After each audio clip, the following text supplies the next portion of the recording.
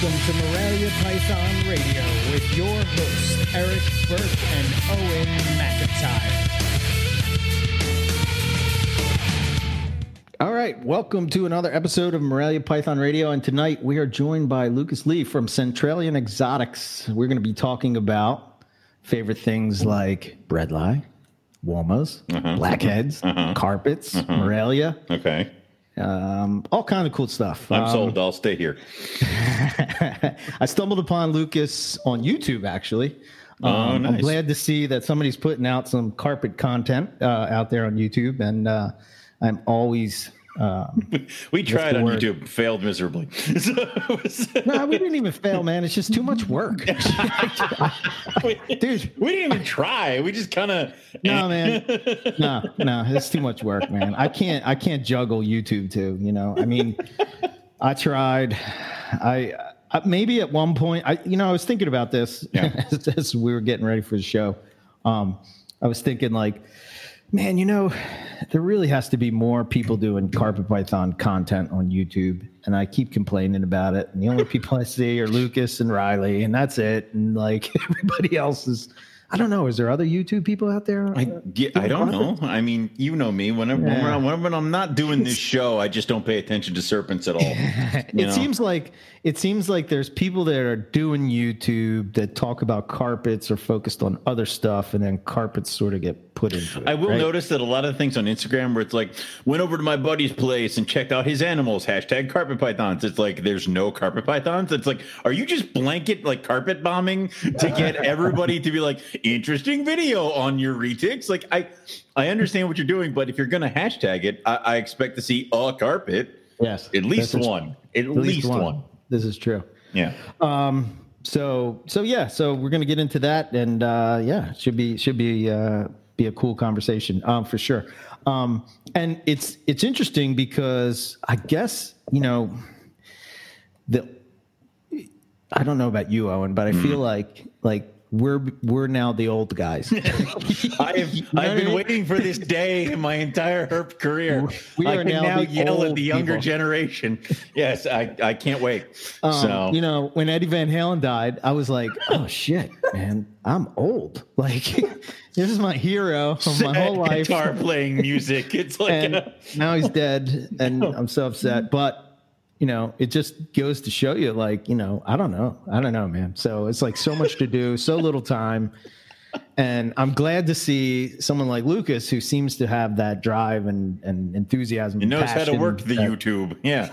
Well, not even that. Just just overall, just what I see from his good stuff. So, yeah. And his first guest, he's sort of, we'll get into this, but I think he sort of has a podcast type of thing, sort of YouTube podcast type of thing. Anyway, I saw Nick Mutton that was on there, our good friend Nick, and always talking to Nick or listening to Nick is always a good thing. We haven't talked to Nick in a while. We talk once a year. Well, I wonder if I would say, did we talk to him yet this season? Mm-hmm. We talked to him at the beginning of the year. It's been a weird year. Yeah. Yeah. 2020 sucks. 2020's just been a weird year. Yeah. No Australia. Eddie Van Halen died. Yeah. Kurt died. Yeah. We went to Texas. Other people died. We didn't find any gray bands. Yeah. Oh, man. I don't know. What are you going to do? Sports were canceled, came back. It's all jumbled mess. Yeah. Oh, boy. Oh, boy. But anyway, here we are. I was telling you, I call it a box of Coastals that showed up at my door. You did that to entice me, and then you told me there was an IJ in it. There was an IJ in it. You lied to me. I feel cheated. I have to give a shout out to Billy Hunt. I'm glad you mentioned Billy. Billy. Oh, Billy, nothing but love here. Go ahead, Owen. No, he knows what he did. Him and Wolf. There was Phil Wolf, I guess, went over and they tagged. They took a picture of an olive python that I sent to Billy. I think it's the olive python I sent to Billy. This is where my argument may fall apart, and I may look like an idiot. You should have thought this out. Oh, shut up! It's too late now. No, it's too late now. We're going forward. So they posted the picture of the olive python. Didn't even tag me. I know both of you. What the hell? They tagged me. What? I'm just kidding. A gravest of all insults. So now they're dead to us. Oh, Both okay. of them. Yep. Well, I still love you, Billy. He has so what's cool is that, so again, this is what I love about the carpet community, is that, when you're working with a project that's a specific line or something that's, rarer or whatever, sort of like what we did with the Russian Tigers. It's the same thing what he's doing with Peterson line of striped coastals, awesome. So I guess I'm just the default space for endangered striped lines of all Morelia. I'm the endangered carpet python guy, I mean, but yeah, just getting ready for breeding season over here. Other than that, everything is pretty awesome. Hunky dory. What about you? Getting ready for breeding season, trying to get rhinos to eat consistently of one food or another. How's that coming along? So far, I had the list here because I was talking with Rob about it. And I had the list. I was going to say, I hope you. I consulted Rob. Don't worry. Yeah. I'm like, help me, and he's like, do this. So I'm like, thank you. Right. Yeah. So 2 of them are eating pinkies straight up, no problem, no scenting. 4 of them are eating pinkies scented with fish. Okay. 4 of them are eating fish, and 3 have chosen death. So it's okay. So here's the question. Now I'm trying to convince them not to die with fish. I'm glad you asked. So there are several ways. My first way is I took like a fillet of fish and just kind of ground it up and then thawed out the pinkies in the water. Okay. But I have been buying minnows for the rhinos that are eating fish. Minnows? Where the hell do you buy minnows? The pet store. Bait shop? Yeah. No, I don't know. You literally go into PetSmart and be like, I would like red minnows. And they will give you many because that's what people feed to any freshwater fish. So the problem is that if you go to like PetSmart, they're huge. They're big. And you want them kind of small. And they won't pick through the school of minnows to get you just the tiny ones. So this is where I'm kind of happy that I got those 2 carpets eating fish, because when I get the big minnow, I'm like, hey, go figure it out. But you go home and you put the minnows in their water bowl, and then every once in a while, a fish has jumped out the water and died, and the rhino didn't eat it, or it dies in the water. But like I check the next day, so I pull it out. I just freeze it. So when I'm thawing the pinkies for next week, I thaw out the frozen minnows that I have with that chopped up fish, and it seems to be doing well. Okay.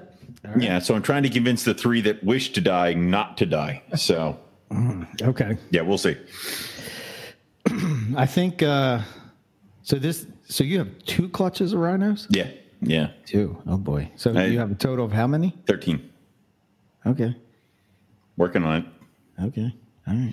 I had there was that one that I showed it a pinky and it ate it. I'm like, you are my favorite. Everybody else can go to hell, but you are the best. Are you holding any back? No, I have 3. I have 3 adults that are fantastic. That clearly breed for me. If I'm not even, I don't know what I'm doing, and I got 2 clutches, so clearly. I'm all right, so I don't need any more. But Rob I have smacking his head against. It's fine. No, Rob, it's fine. It's fine. He knows. Yeah. So, but yeah, I just need to get them ready because I've had a ton of interest from people with these things, and it's just I feel so bad because I'm like they're not ready. They're not ready. I can't because I would send these things, and then I don't want anybody having a problem, and I don't want anybody. I don't want the animals having an issue. I mean, I bet you there are people out there who have the skill to thaw fish with pinkies, but I want to try to get it at least on unscented pinkies before. So I've never asked Rob this question, but I'm curious. When is it ready? How many meals? I don't know. Okay, he hasn't told me. He says, wait till it's established. How will I know? You'll know. Will I? I guess they'll just eat without hesitation. I think the adults, they eat. Oh yeah, my adults. Yeah. The problem is I have all the adults in the same tank, so I have to feed them all a mouse, and then I have to watch them because if one eats quickly, they'll start darting around. I'm like, no, don't kill each other. So I don't know why I do this to myself. Why can't you just have like them separate, Owen, you idiot?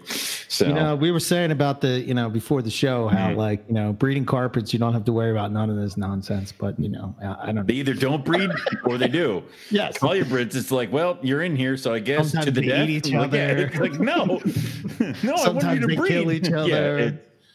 Yeah. So, and I was doing okay. My Crebo were together for about a week, and they've had no issues. Then I talked to Riley about what happened with his Crebo and stuff like that. Oh, man. And that was gnarly. But then I went and I checked mine, and I can see the male kind of has a few bites on him, which it's like colubrid breeding a couple bites on each other isn't horrible. I mean, you should see the necks of my Cal Kings when they're breeding, because the male will bite down to hold her in place. And I wonder why they do that. I don't know, but it's just I wonder why they've I don't know. They've what's the word I'm looking for? Oh my Evolved. Because don't say designed. We got in trouble for that once. They've evolved to do that where pythons don't.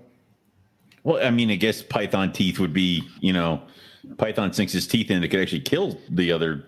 Well, the female. Sure, but yeah. Look what happened to Riley's Crebo. Yeah, but all right. With colubrids, it's like biting and holding is fine, but then their teeth are like saw blades. So if they start working it back and forth, it's just going to start cutting. So I got you. Okay. Yeah, no, that Crebo was attempting to murder. It wasn't hold you down for breeding. That was a kill. Like, I'm going to kill this. I didn't ask Riley this, but like, does it kill to because it doesn't, they're not a good pair, or do they, is it like poplin pythons where it's or white lips or something like that? Yeah, I don't know. I think, or is it just like it thought it was food by accident? I think more often, carpets. I mean, I think more often than not, it's that they weren't down cold enough, so they were still looking for food, and for all they know, didn't see the female as food, but they were laying there, and she darted it in the right direction, and he sprung. And Crebo are those kind of weird colubrids where if they bite it, if it's in their mouth, they're going to try to eat it. Like they just start chewing and working it. So I've had that with Exantic poplin carpets. For whatever reason, are the spawn of Satan. Got it. They are. Now we know. Man, they're feisty, man. I don't know. The one I sent to Riley's feisty. That whole clutch was feisty. My male is feisty. My female, oh my God, she just wants to kill things.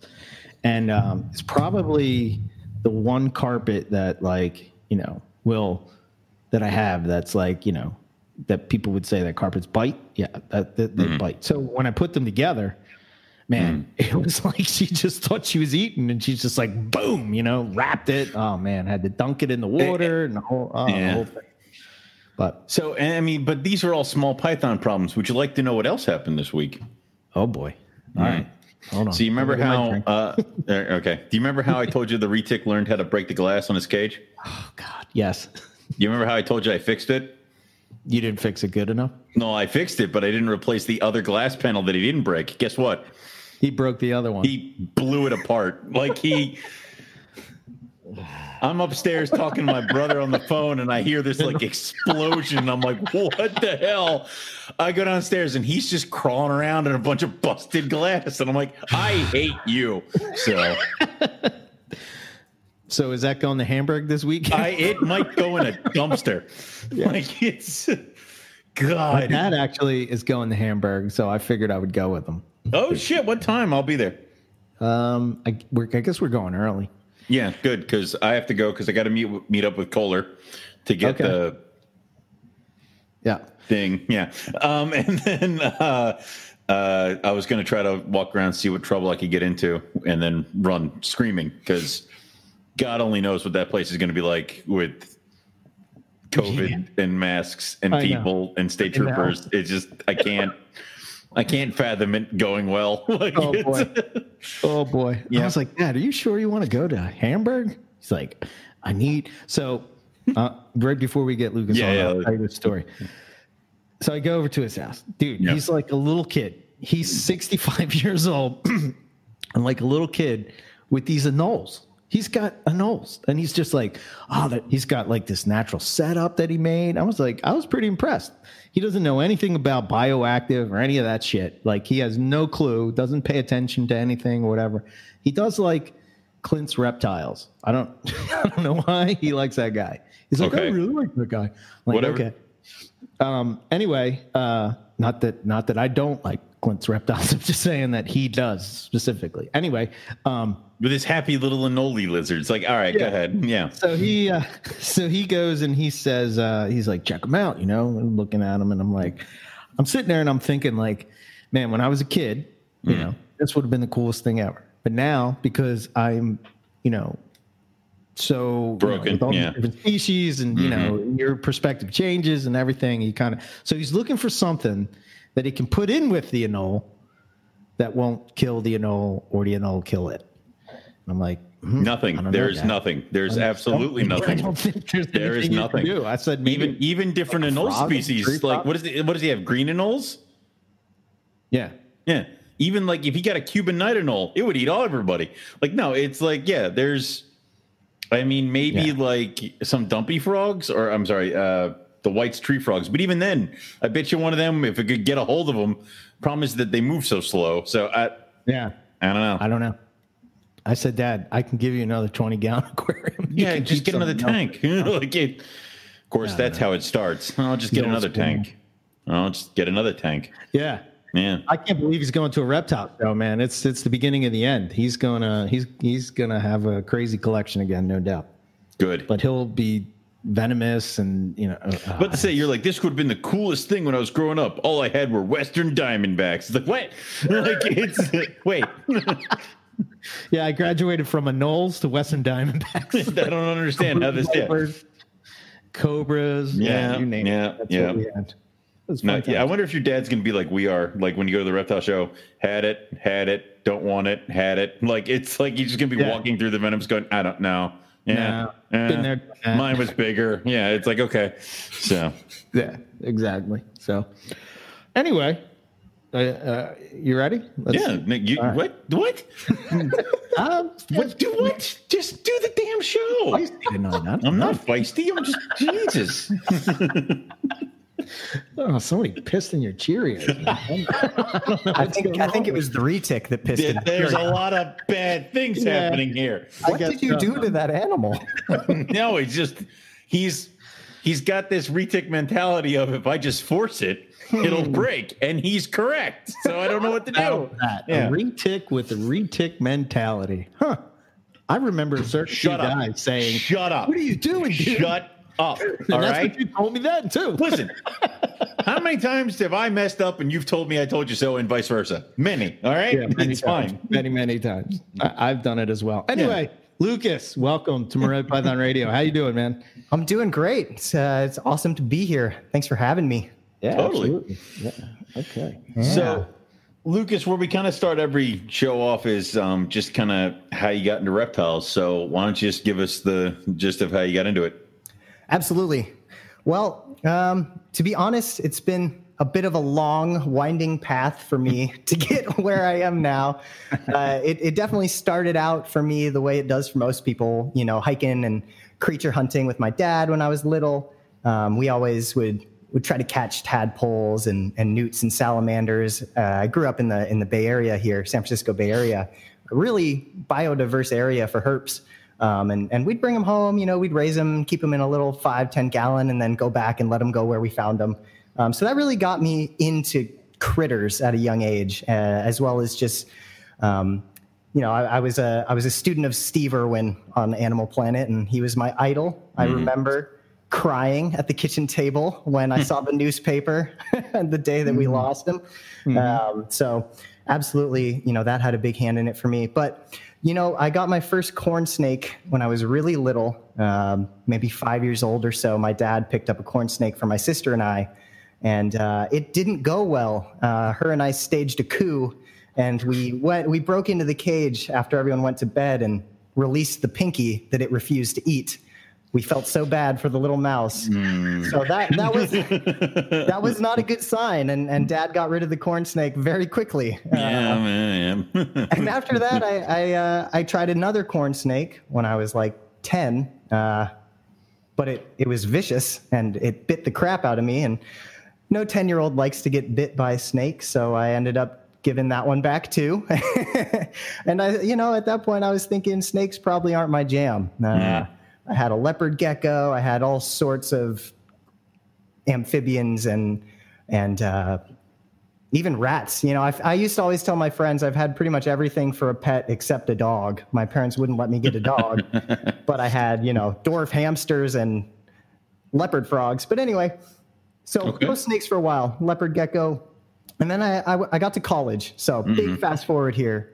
I went through all of childhood and then got to college. I went to UC Santa Cruz and studied environmental studies.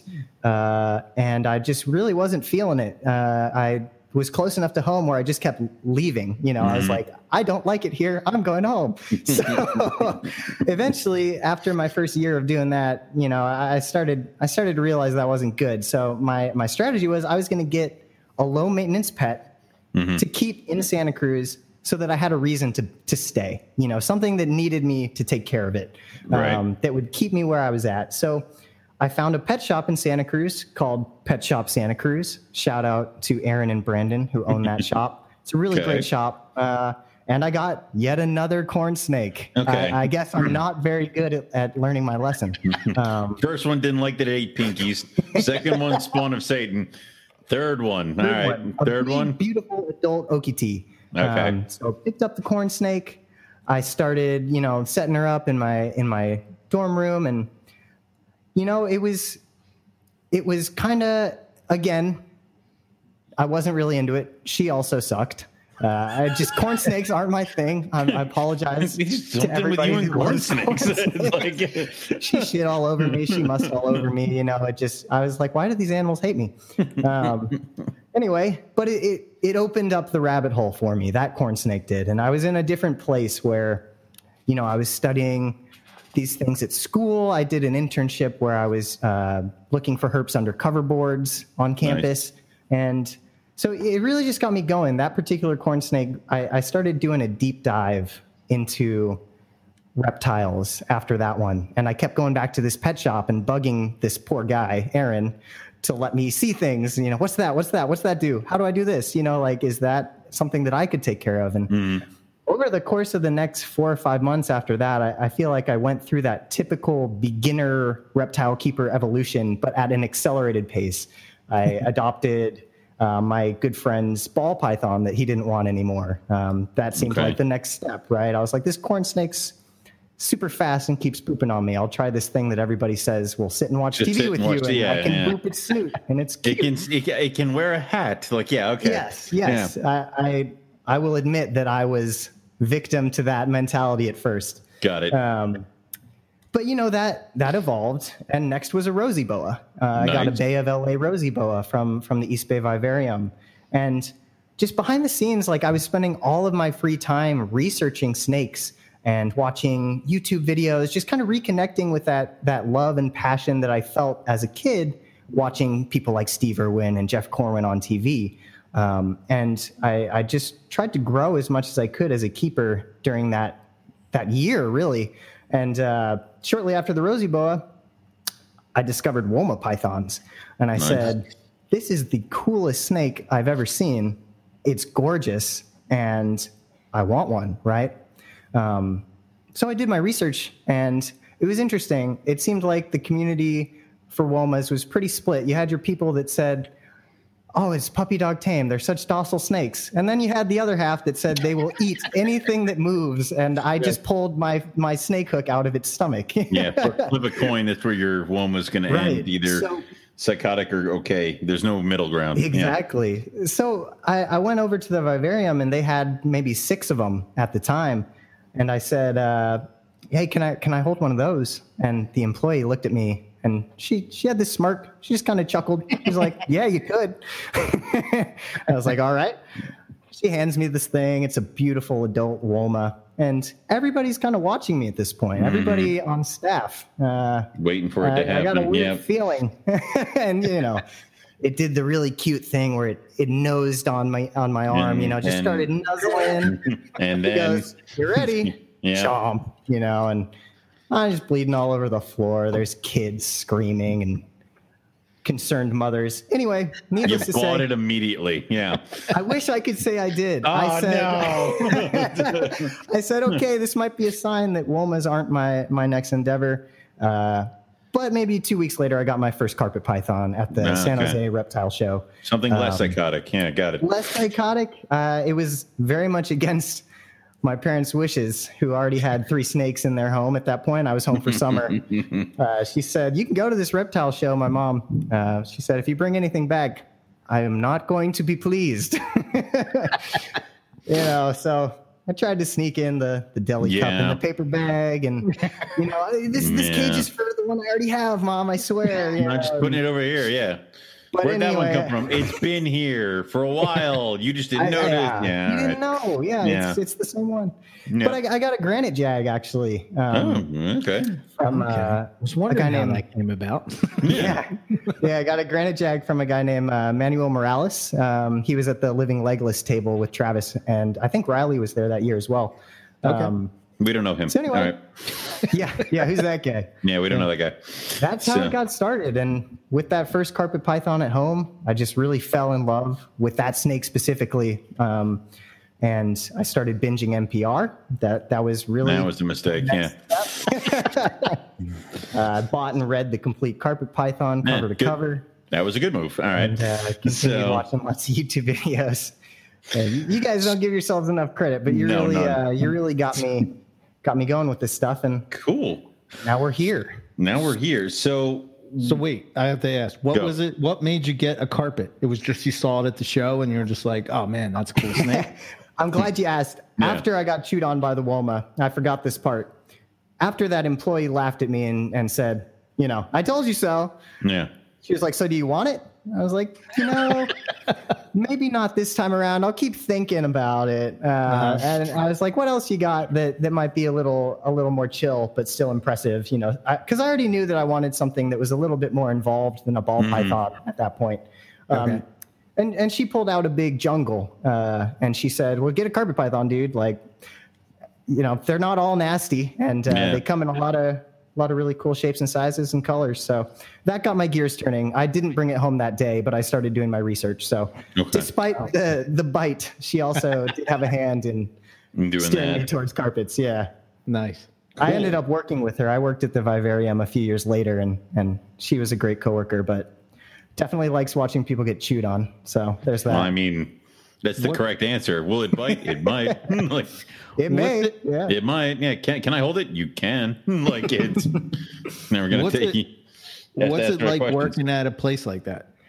It was an experience. I'll tell you what. I don't know what I expected, but whatever I expected, I don't think you can know what the reality of a place like that is until you work there. And I loved my time there. I'm not saying that in a negative sense. But there was just so much going on every day, from the retail side to the breeding projects and the boarding animals. A big part of the business is boarding customers' animals, some of which have medical needs. And, it was controlled chaos. And I loved the opportunity to get hands-on with such a variety of exotics that I otherwise never would have. We had a croc monitor that sent that same employee that I'm talking about to the emergency room at some point. And Jesus. So everything from croc monitors to, dart frogs, every kind of snake, a lot of bearded dragons, frilled dragons, stuff like that. It was really cool. And I feel like I got to learn a lot about what I like and what I don't like. Because it's kind of like it's like a career where I'm test driving, right? Like I'm taking care of all these animals, but they don't have to come home with me unless I fall in love with them. You know what I mean? But it is also very dangerous because that's where your paycheck goes. Yeah, that's what happens. Yeah, exactly. It's an alcoholic working as a bartender. Yeah, I still think you probably saved more money in the long run than probably like me and Owen have over the years with buying species. I'm like, this one ain't gonna work out. Yeah, you Absolutely. can at least test drive it and be like, not for me. Glad I didn't spend that money. Like, yeah, it's no. If only I could have had that experience with corn snakes at a young age. Oh no, you blew $40. Like, it's okay. So I got to backtrack for 1 second. Did you Absolutely. mean they board reptiles? Like they boarded reptiles, or they boarded just all kinds of pets? Yeah, absolutely. We took in bearded dragons and snakes and geckos when people went on vacation. I remember actually even taking care of the fattest White's tree frog I've ever seen. That was a fun boarder. It was like ancient, and it just sat there and looked like it wanted to die. So if I was going on a vacation, just back up a truck and be like, these are my 200 carpet pythons. Please take care of them for me. Yeah. Bye. They'd probably fire up a rack for you, but I think that the clientele for the boarding is more the family pets. Right. You know? Okay. Yeah. And employees. Oh, yeah, And employees. That's a business idea, Eric. We send you over to people's houses that have giant collections, and you take care of them when they come back. It's funny though. My plan was, because I also play guitar like you, Eric, and I was going to go on tour. And my plan was that I would board all my animals at work, but my collection in those months just got to such a point that I was like, this is going to cost me thousands of dollars. So I trained some friends to do it instead. Yeah, that's really what you got to do. Is just get that one friend that'll do it and pay him with a jag. From guitar player to guitar player, I just can't let you just breeze by. I almost went on tour. Like, I'm trying to, but he won't let me. So it's please give me more info. Yeah. So and then Owen will take over. I'm so sorry, Owen. I'm so it's sorry. fine. Just as a reminder, you have great taste in breadlight pictures. Before I do this, right. But yeah, I've been playing guitar since I was in like the third grade, and these days I play as the touring guitarist for a band called Finish Ticket. And before COVID, we were touring pretty regularly. Okay. I miss that a lot. It's something that got taken out of our hands this year, but yeah. What kind of music is it? That particular band is kind of in the like indie alt rock sphere, but I'm trained in jazz, and I'm down to play anything but bad country for the most part. Right on. His band is electric polka music. It's very strange. Owen, I'll do whatever you want, my friend. There you go. Fire up them bagpipes. So, all right. But yes, R.I.P. to Van Halen. I felt that one earlier. Yeah. I know you're saying it as something that I wouldn't know since I'm 12 years old, but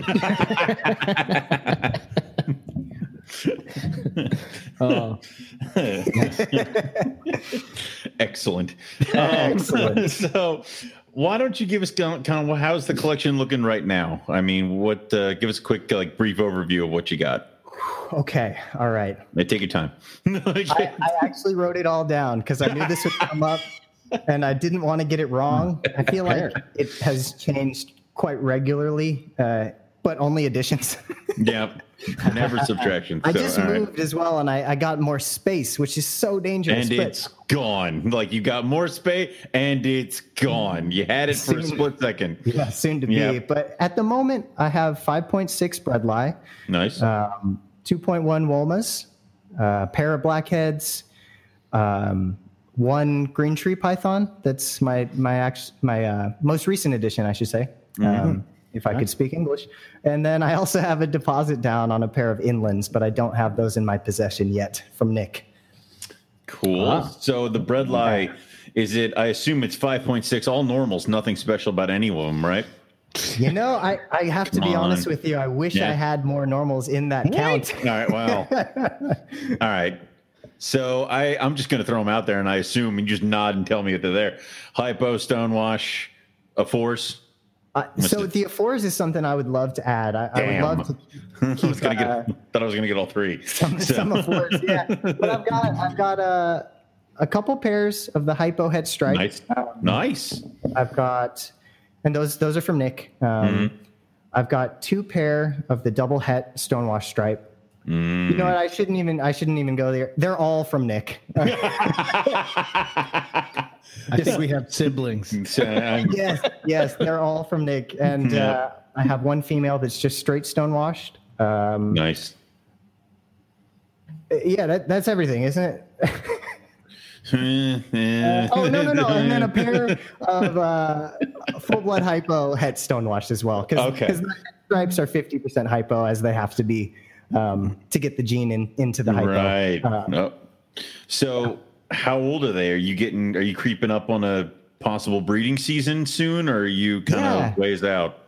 I should backtrack just quickly. The first bredli I bought from Nick was the Stonewashed Girl. And that was, I want to say 2 years ago now.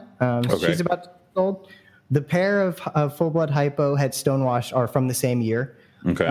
And then somewhere along the line with talking to Nick, and I also, like you, Eric, feel like he's really served as a mentor for me, and we talk quite a bit for long periods of time, as you guys know. Those are not short phone calls, which I love. I love that, but I'm like, I have to be very strategic when I dial him. I need to have a 2-hour cushion.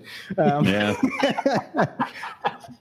of our most recent calls, we talked about Star Wars for an hour straight, just no snakes. Not a bad topic. All right. And somewhere along the line, he said, man, I have too many snakes and I don't have enough cages. And I said, what do you need? Like, I don't know. Said, I can get some cages. I work at the vivarium. I just let me know, man. And he ended up being generous enough to send me the pair of hypo het stripes and the double het stonewashed stripes on kind of an indefinite breeding loan, if you will.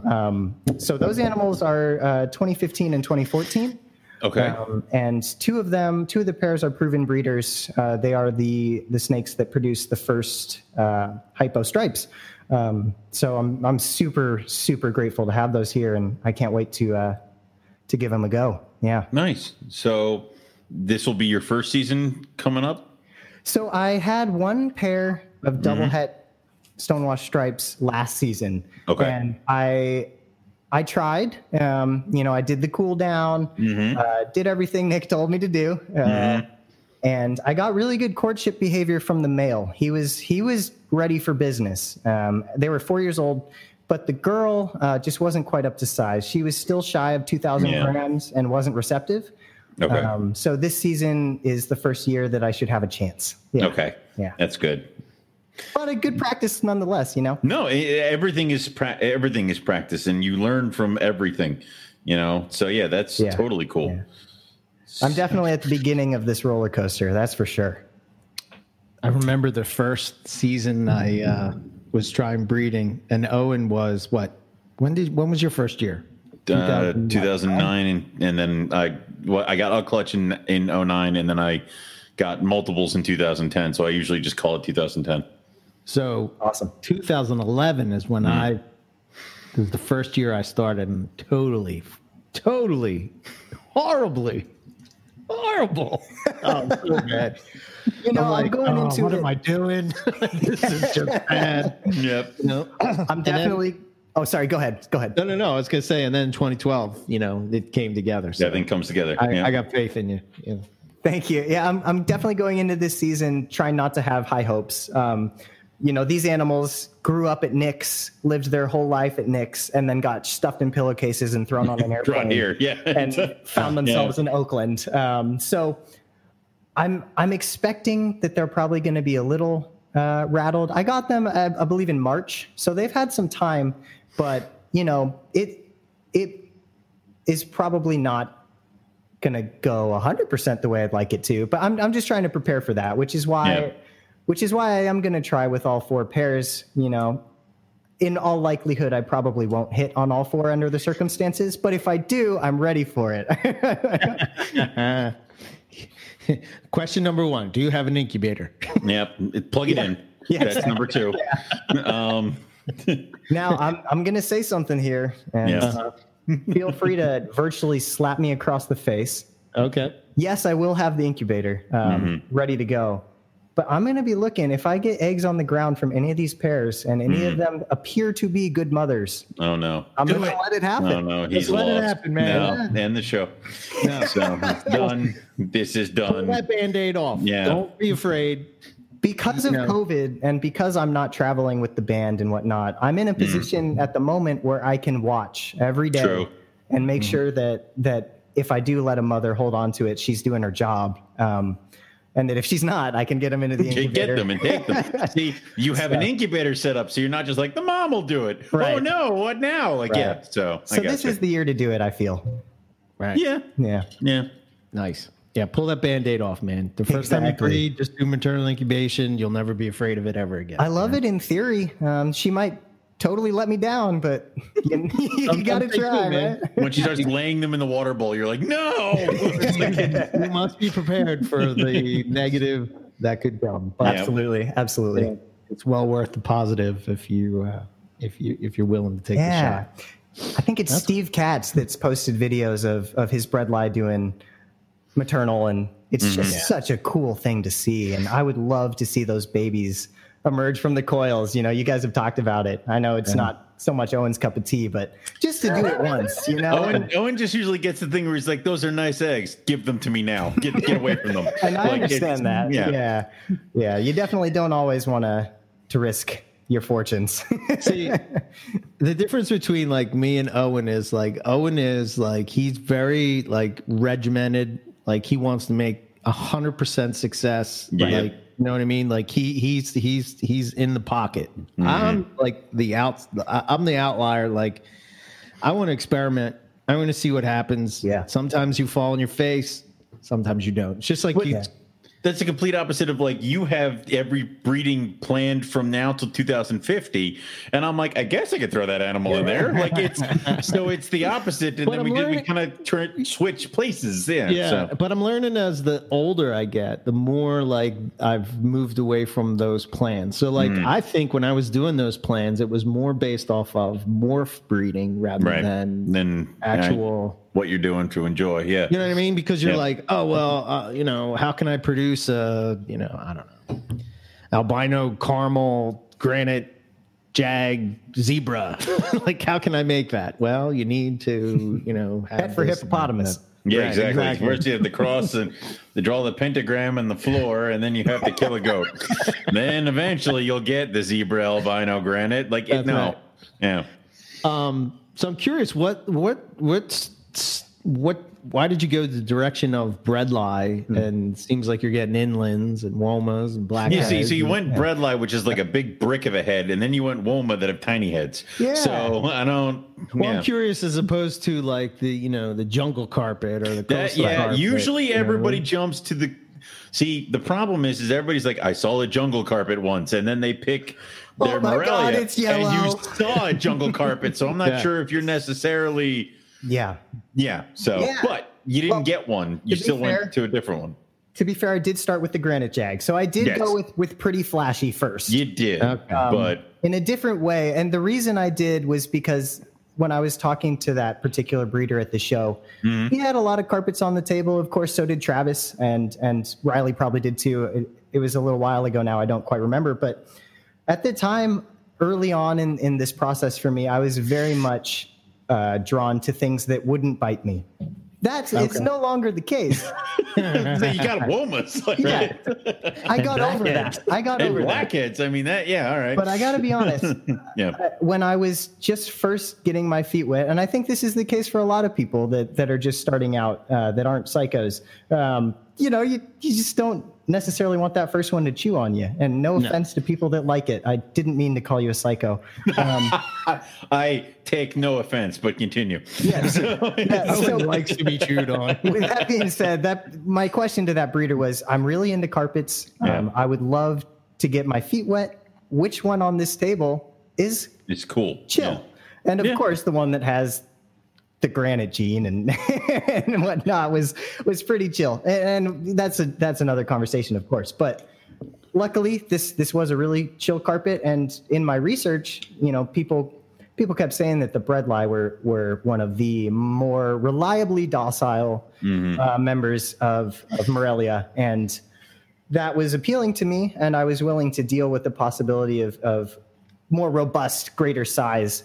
So that's why I contacted Nick for a bredli next. And once I had them, it was instantly clear to me that they were something I resonated with more and was just enamored with, and it ballooned from there. So I think there's just something really alluring about bredli, specifically for me, in that they come from such a brutal place, such a harsh environment that pretty much anything that isn't there, if you put it there, it's going to drop dead within a certain period of time. Right. And the same goes for womas. They're incredibly hardy animals. Obviously they're not doing so hot out there for other reasons, but historically you could find them in some of the same places as the bredli, I believe. I believe they are out there in Alice Springs to some degree. Yes. But yeah. So the bredli, obviously the Aspidites captured me first, which is why I went and got chewed on by a woma. Right. But the bredli really drew me in once I had one in my hands, and just the beautiful pattern, the potential for oranges and reds, and the fact that they change colors, like that's so cool. Like mine do all the time. Some days they're dark as hell, and other days I'm like, who the hell put a hypo in this box? Yeah. So it's really weird and obvious on like yearlings, where it's like all of a sudden you're like, I don't know, man, maybe this crop of babies this year doesn't look as holy crap. Like it's like, yeah. So right. It's and definitely it also very doesn't cool to have an animal that you can't kill and it eats every time. Yeah. Like I killed it. Did you drop a brick on it? Right. Like I don't understand. It's but it's definitely one of those species where if I think I could name all the animals that I've sold as pets, right? Male bredli are number one. Everybody just wants it as a cool, big, red, chill Morelia. Right. And then after that, I think I've sold more granites as pets as opposed to breeding projects. So interesting. And I love to see that. I mean, when people ask me now, present day, when I've, on YouTube or whatnot, what I would recommend for a first snake that's not something like a ball python or a corn snake or a boa, I tell them straight up, a male bredli is a fantastic choice. So I'm glad to hear that, because I think people will be very pleased with that decision. Yeah, you still get an impressive snake, size wise. It's not, it's not a retic. Sorry, Alan. It's not going to smash your glass and come find you at night. Gotta be a dick. It's not a scrub. It's not a poplin python. Right. Right. I do love scrubs, though. Oh, man. I mean, who doesn't? But I like them from afar, preferably 40 feet afar. Yes. But it's scary ones at the anywhere close, it's death. But it's one of those things where you can have that experience of having that 7-8 foot snake that is nothing. I mean, I can handle this thing by myself. But everybody else who might not be totally plugged into snakes is like, that thing's huge. That thing's you can have that impressive animal when really it just doesn't care. I'll tell you what, like when I have friends over, I don't really have reptile friends. I'm kind of the odd duck in my circles with this. Like when they come over, for band practice or what have you, just whenever people come over and they actually want to see what I have going on, and I pull out one of these 6-year-old bredli females, this snake's like 8 pounds. This thing is large. But I can hand it to them with confidence. This animal is not going to hurt you.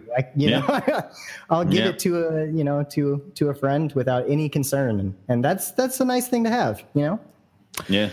I think you'll find that inlands are even better in that role. I don't know why.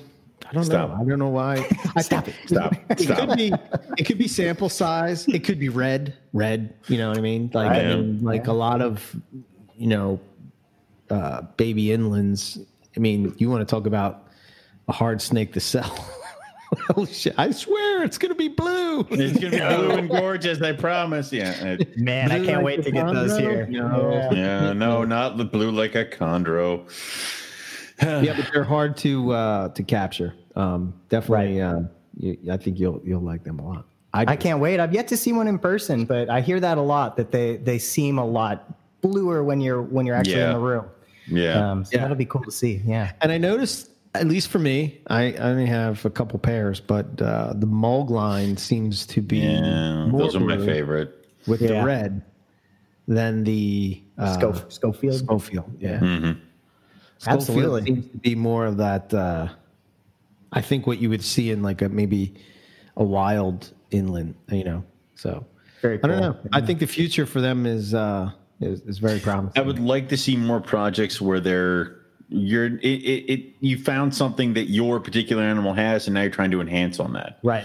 You know, because we clearly, what Tim Tyndall has shown us, it can be done. Yes. Freaking do it. His animals are insane. I when I learned that he was not in the country, I cried. I shed a tear. That happens to me like every day. Why is all the everything time. far away? Yeah, but it's one of those things where it's not like, listen, if they're in Australia, kiss it goodbye. It was never going to happen. But he's just close enough. Like he's in the UK. Right if there. I got enough money together, no. So. Yeah, I remember he made those.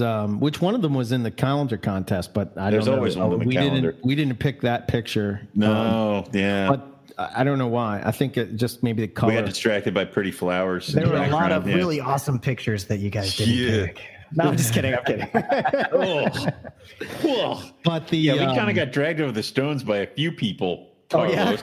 I saw his post. Oh. Can't win every year, Carlos. Yeah, I come on, dude. pictures though. Don't get mad at us. So but everybody's got good stuff, and I love that stuff. But anyway, but just kind of to encapsulate that thought, I think that I'm drawn to snakes that are confident and pretty fearless. I mean, my blackheads and womas, as well as the breadlight, they don't give you know what about anything I do. Like they're so confident, and they'll headbutt me out of the room sometimes. And I'm like, great, that's great. Cool. Okay, bye. You know, it's personality that you're getting from a reptile, and I think that's really, really, really cool. Obviously not anthropomorphizing them, but they're showing something happening in their brains, and I love that. Were you kind of nervous jumping into blackheads, or because where did they kind of come into your projects? So with the blackheads, I have no idea how this was a thing, but there was. No, it's not bad. It's not bad. I woke up and there were blackheads here. What happened? There was broken glass everywhere, blood on my hands. I don't know what happened. I dissociated. There was a beautiful male blackhead at the vivarium, an adult, during my time there, that had been there for almost a year, and nobody bought it. Really? Which absolutely blows my mind. You know, like the fact that snake was available to me is just criminal. And with with the fact that it was there so long and my employee discount, I got it for a steal. And it's a Doug Price animal. Okay. It has the Eastern look to it, but of course with blackheads, depending on who you ask, it's controversial, but it's very hard to know for sure. And so I make no statements towards locality or origin with blackheads. I just think it's beautiful. You know, he has a lot of color, and he was a good size. I was worried about a pet store blackhead being overweight, being overfed. But they had done a pretty good job of feeding him mostly chicks, and he was in good shape in that regard. So I said, I'll take him. You know, what I was told is that he's a 2011. So he's been around a little while, but I got that animal and just absolutely fell in love with him at the shop. And then when I brought him home and got to give him a bigger cage and see what he does at night and whatnot, it was amazing, and did a deep dive into that species, listened to every episode that you guys have ever done with blackhead people. And pretty soon after, I picked up my female, who is 1 or 2 years old. Not sure. Produced by Scott Allen Hitchcock, I believe, in Michigan. Yeah. Cool. Right. And just another nice color. Yeah, that one. She has so much orange, and I don't expect all of it'll stick around into adulthood, but that's what I was looking for, because my older male has so much of those colors still in him. So with a potential pairing down the road, I was looking for a high orange animal. I like that. Like, what is it? Derek was showing us his yellow jackets. Yeah, he's got the yellow jackets and the tangerines, right? Yeah. Those are next level, but Derek, it's dangerous. It's dangerous talk. Next level. I'm just dealing with blackhead animals over here. That the last time you guys had him on, there was video, so we could see what he was working with. That was cool. Yeah, that was our foray into YouTube. And that's where it stopped. Hey, I'll edit your YouTube videos for store credit. Oh, Eric, do the thing. Yeah, We may have to talk. We'll talk. we'll do that. I'll Yeah, take that off your plate. That's good. Okay, we can do that. I have There's plenty always of room. things to There's always credit. room for expansion in the Morelia Python Radio Network. It's fine. Empire. Yeah. So far, I started with us two idiots. So anyway, But yes, I would love to get more blackheads going forward, but they're a little pricey. yeah.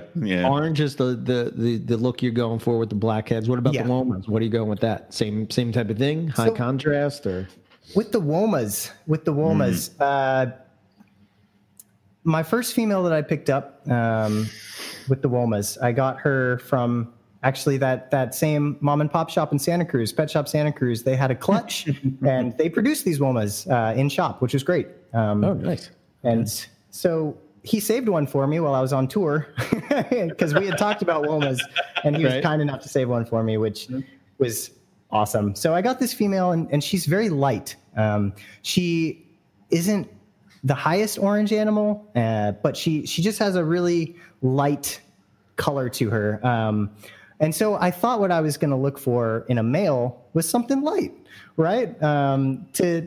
To focus in on that. And I've seen a lot of adult Womas with even like reduced pattern that are gorgeous. And, that look can be really appealing. But what I ended up getting next was a male that was from somebody named Guy Clark's stock.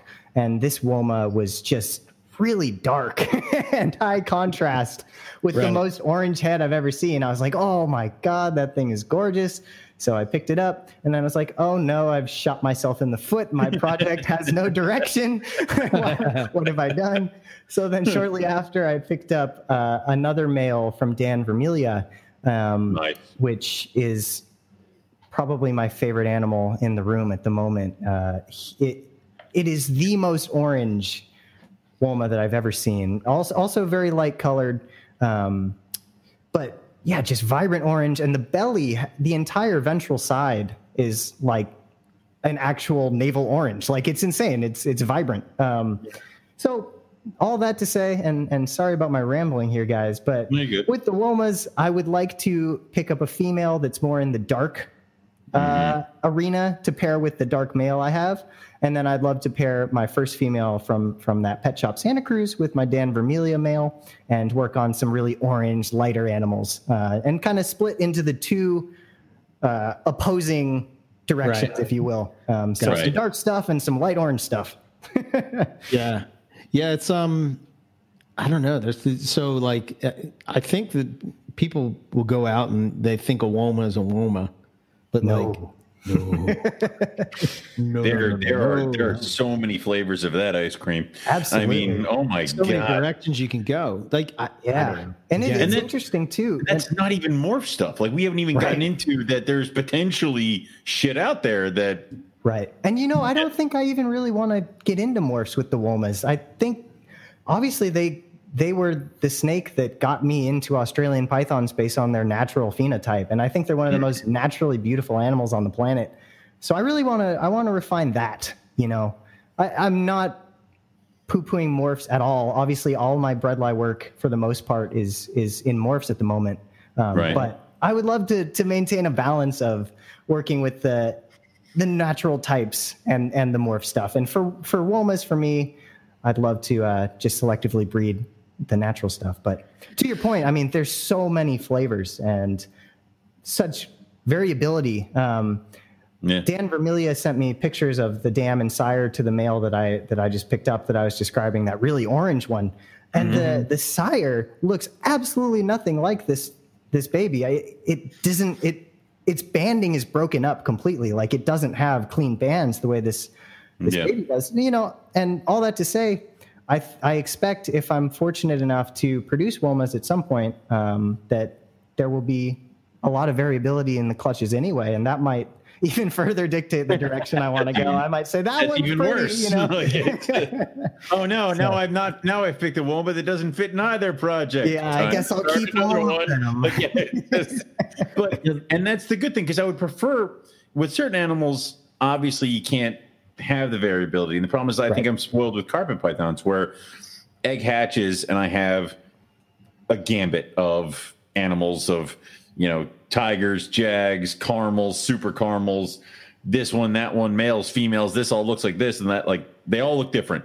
And then I hatch out a clutch of like olive pythons. I'm like, they all look the same. Like, it's like, cool. Next. Cool. Next. Like, and it was like, to be honest, selling the olive pythons has been the easiest. What do you want? You want a girl? Does it matter? Yeah. No, all right. They all look the damn same. So, but I would almost prefer, like with things like blackheads, womas, things like that, people assume it's going to be carbon copies of the parents. And that may be true with some pairings. Like, I think people who breed Western blackheads, where it's like the two Westerns, you get Western babies. But I think certain ones, you can produce some just a little bit off kilter from like the normal orange head banded woma. You can get that one that the bands are broken. Oh, well, that's interesting. Like, you can kind of do that. So I kind of like those projects. So, and I got to tell you, I love this male from Dan Vermelia so much. Like, it just is, to me, the perfect woma. Like, I will be calling him at earliest time next year to try and get a girl from the same pairing. You wouldn't be too upset if everything came out like the father. I would not be. No. Okay. Yeah. That one is the orange on that one is just insane. I think too. Like, I'm looking at that picture that I pulled from your Facebook. Is it's like the head is so orange, and I think like because it has the the black on the eyes and the really good black eyebrows on that one. Not all of mine have those very distinct. The keeps faded with it. It's almost like I see brighter womas, and the first thing to go is the dark on the eyes. Which is fine. I mean, and I want to say that like woma projects and blackhead projects, they're the kind of animal that like you can obviously go to the people who are the heavy hitters and have been doing it for years and get the really good looking animals, but then every once in a while somebody from pure obscurity who just has a pair breeds and you're like, dear God, what is that thing? Like, it's one of those, they're one of those animals that somebody can come out of left field with a great looking animal with those. Well, would you know Keith as somebody that breeds womas? No. Like, I mean, I know he does, but it's not like, but he's not. If I went to woma python people and said, hey, do you know Keith McPeak? They'd be like, yeah, he's the short tail guy or the bowling guy or whatever. You know? But he has fantastic animals. Exactly. Yeah, I even the saw tree boa guy. Will Bird threw up a really pretty one on Morph Market recently, and I don't think of womas when I think of Will. No. So to your point, But the one he produced and he gave me, which I can't believe he gave me. I mean, like everybody just likes sending you snakes, Eric. Yeah, it's a little shitty for the other person who's involved in the podcast. I haven't addressed to you, bastards. Well, listen, I haven't sold a snake in a long time, sir. That's right. I'm usually giving them away. All right, fine. Exactly. I remember a certain person coming and taking a shopping cart of haul from my house of snakes. And I got all the Nero'd ones. I don't want to. I mean, like that was you chose them. I don't know. You wouldn't let me take the hypos, so like I don't. Ooh, yeah. Hypo. You can take what you want. I'll take these. No, Owen. No. No, not those. Yeah. So, all right, let's get back on track here for a sec. But as far as like just I know I will probably ask like what's the species of at the end, but like do you see yourself adding any other carpet projects, any other blackheads, womas, other species, rough scales, stuff like that? Yep. You guys know better than anyone. It never ends, and everybody has their list, right? Yeah. Mine at the moment. I'm trying to keep my list realistic to the space I have. And at the moment, I definitely can add some things. It's more just financially dependent at the moment. But the things the things that I would love to add next, I would love a pair of diamonds. I love the Stardust stuff, the reduced pattern stuff, but I'm looking just for some clean, normal diamonds. White or yellow, or does it not matter? It doesn't really matter to me. They both tickle the right itch. Gotcha. So I kind of noticed a lot of things with your Morelia. You like the ones that have to go through cold, the harsh cold formation. I do. Have you learned have we been screaming enough that somebody's finally like, screw it, I'm just going to do all the cold ones? Like, honestly, I guess my room is turning into most people's spring breeder cold room, and I'm okay with that, and but maybe the rest of my list is going to screw that. I also really want Drymarchon. And false water cobras. Oh my God! All right, now Eric can go over there. It's you and me. Yeah, so big boys are as talking. well as more womas. I would love 2 more females with the womas. I'd love 1 more male blackhead eventually, and if I can confirm the sex of my Aru green tree, which I know can be a bit of a challenge, I would love to have a pair in that regard as well, but that's the bottom of the list. That's how old's the green tree? Is it still young? The green tree is allegedly about 4 years old. Okay. I did not have the animal as a hatchling, is why I say allegedly. Got it. I trust the person that told it to me, but you never know. You never do. So, why false water cobra and Dharmacon? Man, why not? One of them. Good answer. Cobra with no fangs, with a lot of personality and intelligence. I think that Riley's footage of them on YouTube really got me intrigued. Not the recent stuff. That's not good. No, not that. That's bad. Yeah. No, I'm glad everything's okay, Riley. But the other stuff, when he was like hiding food around the enclosure and watching them almost look like they're thinking, which my blackhead doesn't do. I'll hide a quail in the back of the cage and he'll strike it like the ceramic emitter, And I'm like, great, you see heat, but that's not it, Champlain. Yeah, buddy. Keep trying. But, they're just gorgeous. They're gorgeous. I would love blacktail crebo. Indigos are really cool. I love the ones that have the red. I know that they're messy creatures, but that's okay. We can deal with that. Just clean it and it's gone. Like with the falsies, I don't really have much of a desire in terms of venomous stuff. That's not really my thing. I know they're obviously only rear fanged. They are a rear fang that their venom can maybe do a little bit more to certain people than like a hognose. I know one of my bosses at the vivarium, we had a lot of false waters there. He got tagged by one before I worked there, and the story that I was told is that it ended up causing vomiting and a whole bunch of problems. So you just never know, But with that in mind, that's the correct response: is that rear fang venomous means nothing. No. It means rear fang. Jack you up if your blood doesn't like it. Exactly. And we got to know that. Yeah. Treat all of it. I don't care if it's wearing a top hat, a monocle, and a mustache. You need to understand that it could be dangerous. If you boop that snoot, it can boop you back. But and I did like to tell people that at the vivarium. Right. But yeah, with the false waters, they're another one that just people that work with them seem to notice a heightened level of intelligence. Obviously, it's anecdotal.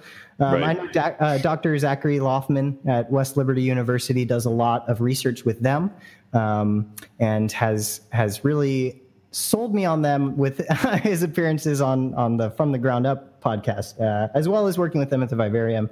I never got hands-on with them, but there was a clutch during my time there, and I got to see the hatchlings hood up and be vicious, and I was like, I want you, And, you're evil. I not love a it. lot of colubrids do that for me, to be honest. I don't have anything against them, but maybe my youth experiences with corn snakes ruined them for me.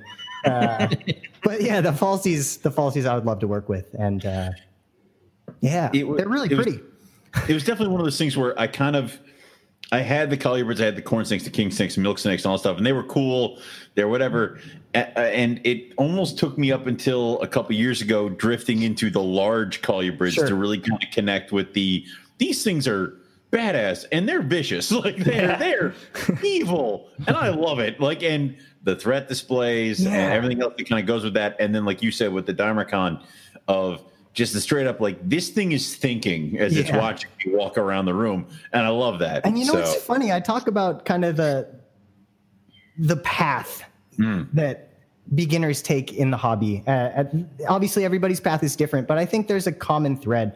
For me, I have a lot of things that I can reliably hold that will never take a shot at me, that I can say is, quote, puppy dog tame, if you will. Right. I want something with fire now. I've scratched that itch You know, if I want to pick up a snake and put it over my shoulders and go watch TV, like I can do that. But if I want to see a wild animal in a box that has some fire to it, you know, that's cool too. It's one of those, like, I'll go through my room and I'm like changing waters and stuff like that, and you're just kind of doing it in your own little like world, and you're listening to your music or your podcast and your robot, and then you open the Timor python cage and she flies at you, and you're like, oh, like she doesn't strike at you, but she moves quickly, and it's like, okay, right. There's a different kind of attraction to the things that keep you honest. Yes, the things that bring me back to reality is what I really love in my room, where it's not just a mindless going through the motions. It's that's right.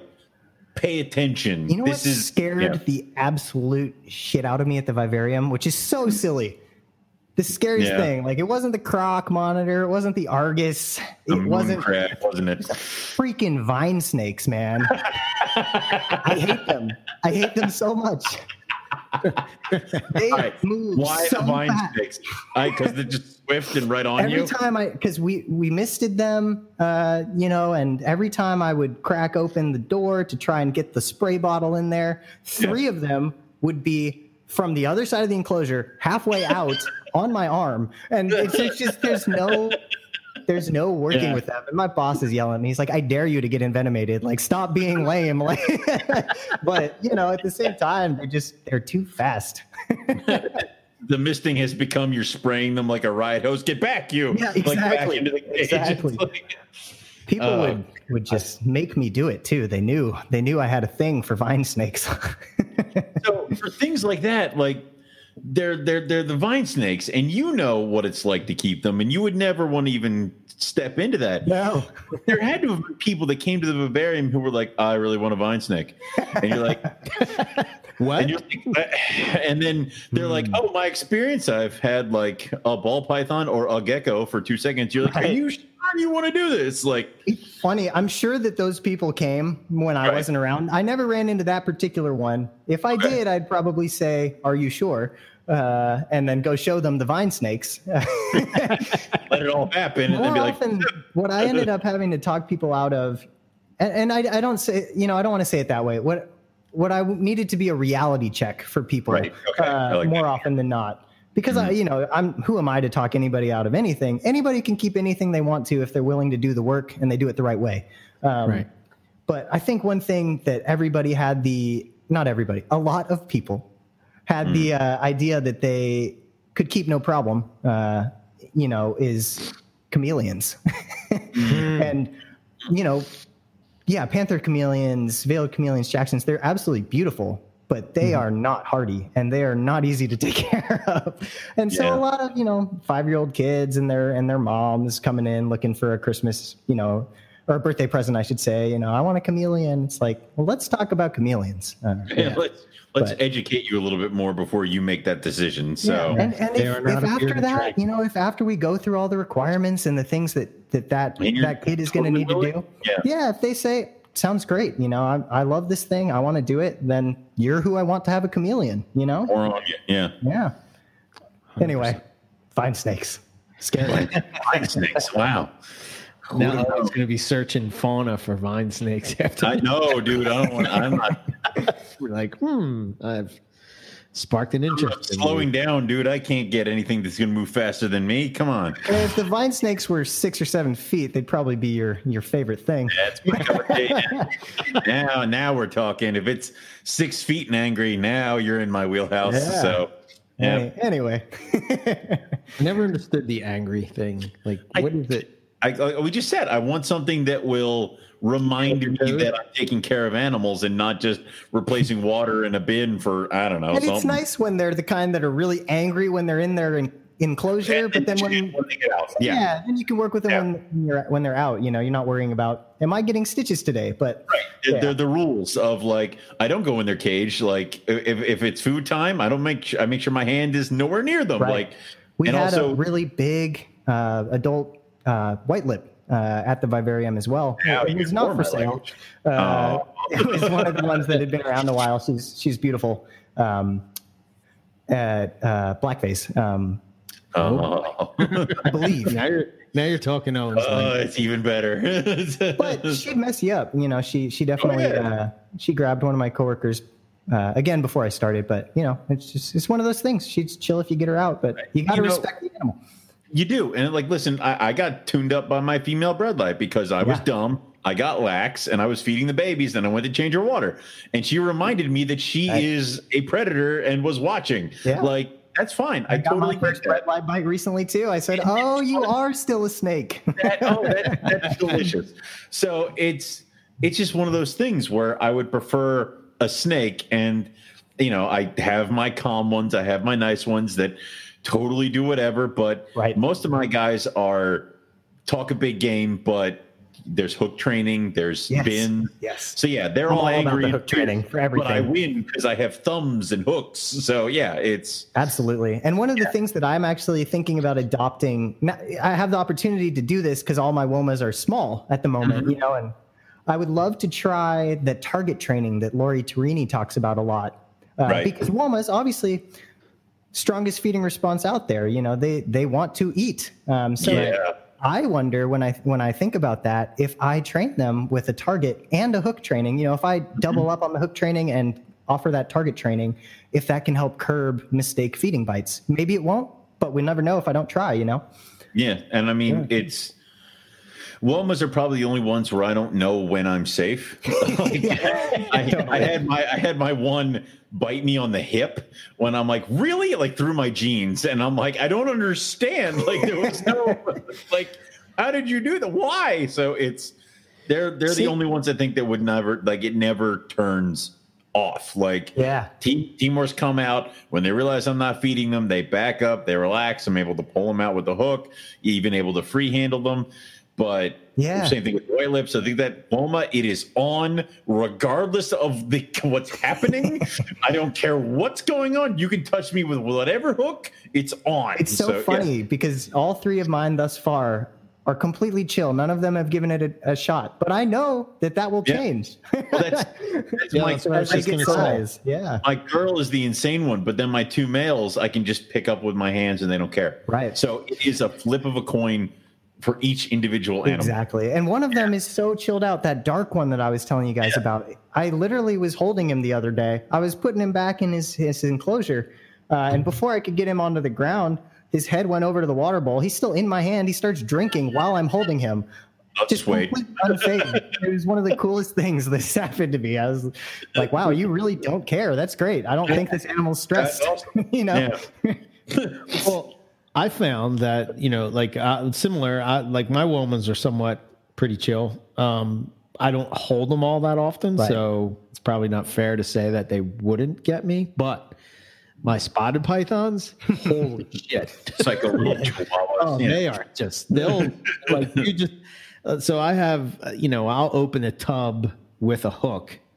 And they're sort of, they're still in tubs because they're small. And I'm like, I pull it out. And then I'll go to scoop the snake up with the hook, and it just tries to eat the hook. It's not. Yeah, we had some anchovies, at the vivarium as well. But they're like that. Yeah. Oh, yeah. Children's python was mean. See, again, it's like you have all these experiences to the vivarium, and you're like, children's python suck. Not doing those. And of course, I don't want to make blanket statements. It's all about the individual, right? I will. That one sure did. Yeah. Oh, yeah. So awesome.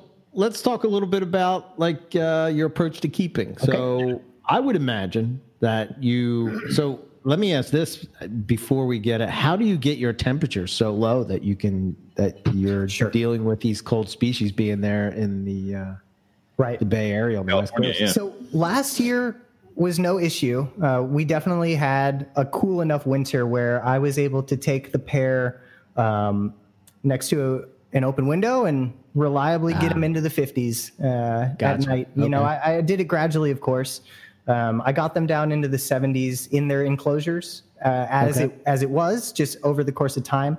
And then once I got them to that point, I started removing them at night in plastic tubs and taking them to the locations in the house I was at the time where I knew it would get that cold. You know, it took a few 3 a.m. alarms to go see, you know, what was going on, but I had a few spots that would reliably get me into the low 50s, which obviously it doesn't need to get that low. You can do it in the low 60s, but I certainly wasn't gun shy about doing that. You know, we've all heard the stories of people getting clutches and having healthy animals in the 40s even. So they can take it, and I wanted to not have any doubts that I got them cold enough.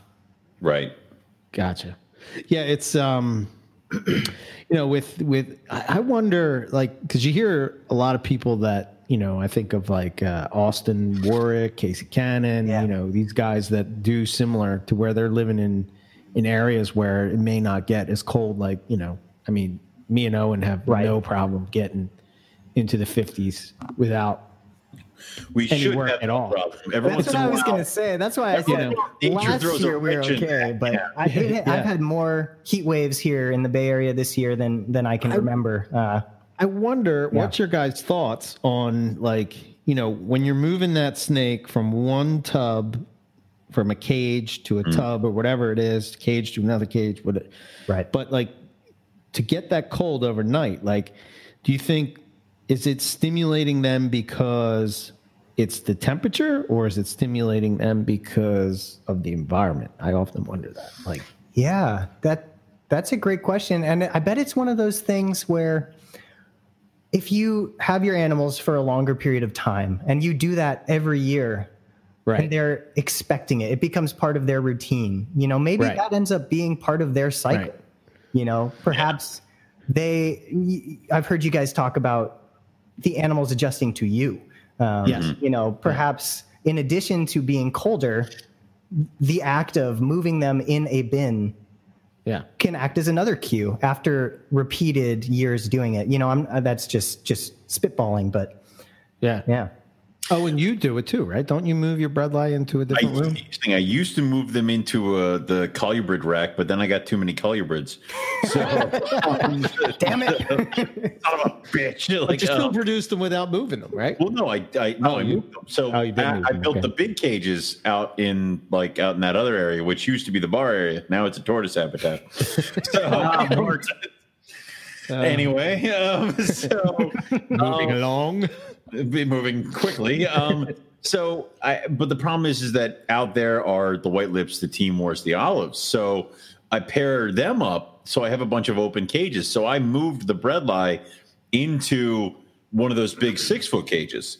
Okay. And I bred them out there. And to be honest, it worked out really well. I had, remember that one year when we had like Christmas and it was like 72 degrees and it everything up. That sounds like the Bay Area. Yeah. Right. I got a year of breeding in the East Coast. I got one clutch of bredli, which was the Het Stonewash. And then the other clutch just slugged. So this past year, I got that female that slugged out to breed. And it's the first time I've ever gotten her to breed, because the first year I tried her, she did nothing.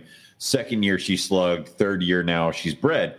And she was just out in a cage, which is run just like her cage. It's got a heat panel.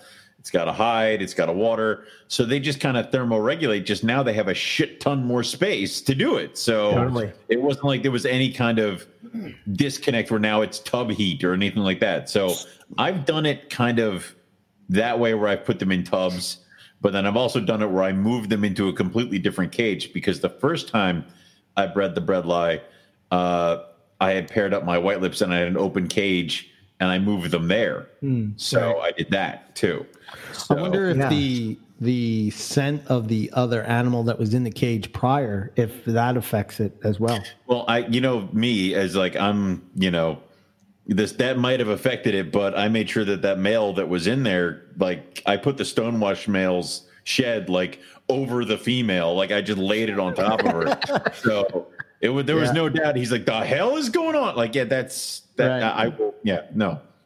Yeah, and just to clarify too, I was taking them out into the tubs to get cold at night, and I was returning them to their enclosure Yeah. I've done that. I put them in 41 quarts and left them there. Gotcha. It is good to clarify that, only because a lot of times I think like newer people that are in, they have this idea. No more heat. Even I had this idea when it's probably why I failed so miserably the first couple times. But like this idea that like you drop down the temperatures and then you bring up the temperatures, but like you're doing that every day. Exactly. You know? Yes. You can shorten your photo period, but you still want them to get that 85 for at least a little while. Yeah. To be honest, I think having windows in the olives cage, that helped a ton, because those olives will move to where the sun's coming in. Just to soak it up. And dude, I said it on our breeding episode. Yeah. Lighting is like one of the old school things that are overlooked. I'm so excited. In my new place, I have a big west facing window that I didn't have in my place before this. And the blackhead at 4 p.m. every day when the sun is on that rock hide, he's on top, and it's awesome. You know, that's badass. Yep. I am. I'm hoping to get both female olives this year, just because of getting it regulated and dialed in, and that I have a male that's actually doing his job. So yeah, so for 2 clutches of olives. Damn right I am. There we go. 2 clutches of olives, a clutch of Timors, and some roughies. Rogue olives. Everything else is butter. Yeah. Olives and butter. Got a whole snack. Butter, everything. Yeah. I don't know what's happening anymore. Candy corns. Okay, sorry. Yeah, I'll get my rough scales, and you guys can maybe see pictures. Ooh. Maybe pictures. Maybe. Rough scales are tough this year, man. Yeah, they are. Rough scales are tough this year. I've been trying to get some, and it just seems like wherever I go, I'm striking out. Damn, if you can't get any, it's a good thing I haven't tried. I don't know, man. It's like one of those years. What's that? What's up with that? There also doesn't really seem to be a lot, and this might, I should preface with, I'm new to this area of the hobby, so I might just be looking in completely the wrong places, but there doesn't appear to be that many green trees produced this year either. That is a weird thing, because it's like you kind of expect there to be, because green trees kind of don't ever have a set season, so there's always like a couple clutches kind of going, but it almost seems like that right now there's not a lot of babies out there, and it's not like there isn't cooking eggs, or there won't be in 2 months. We're not going to be like, where all these damn green trees come from? But right now, right as we're coming down towards the end of summer, heading into the normal python breeding season, it doesn't seem to be a lot of green trees kicking around. So just something I noticed. It's interesting. This is cool stuff to notice, because it's like when we went to Tinley Park the one year, Eric and I, and we're like, so the only green trees are on that guy's table, and that's it out of the whole show. So totally. Yeah. It's like, I don't know if it's just a matter of they don't give them up. Like they're just holding them back, or I think that, like, you know, when it comes to green trees, the thing that I don't, you know, well, maybe they're just more difficult to produce, you know? I mean, maybe consistently they're a lot tougher than people have thought. And like a lot of the older school guys that maybe me and Owen are used to are either not around anymore, or maybe not breeding them anymore. Right. You know, I think of guys like Rico, then the, what's his name from the farm is not there anymore. So you're not seeing an influx of, plus COVID, I'm sure affected it as well. Maybe that's the secret. So like a lot of those were getting imported. The only person I really see with green trees with any type of consistency is Dan from DM Exotics. Dan, Ian's usually good for a few clutches a year. I don't know. It's a weird thing. I can't get into I haven't seen a lot of Owen Pelly pythons. I think somebody needs to get me some of them. Where are you looking? I got 6. No, shit. Damn it. I got them the other day in the mail. That's that ball python morph, right? God damn it. Oh God. You want to see an hour of me getting on the show to be like, listen up, everybody. It's when I find out sulfur Owen Pelly ball. Yeah, exactly. When they start, it's a scaleless Owen Pelly. Exactly. A new ball python morph called the Owen Pelly. It's just gonna be me for raging. No tail. Yep, screaming for an hour. Yeah. Anyway, I've gotten us completely off track. I'm sorry. Perfect. Yeah, no worries. No, like I said, where we should be. So keeping, like, what's your approach with keeping? Talk to us about like how you have setups and all that kind of stuff. Okay. Well, let's start with bredli. So with the bredli, all my big females are in the bigger cages, and at the moment, my raise ups and my smaller males are in the CB70 size rack. Okay.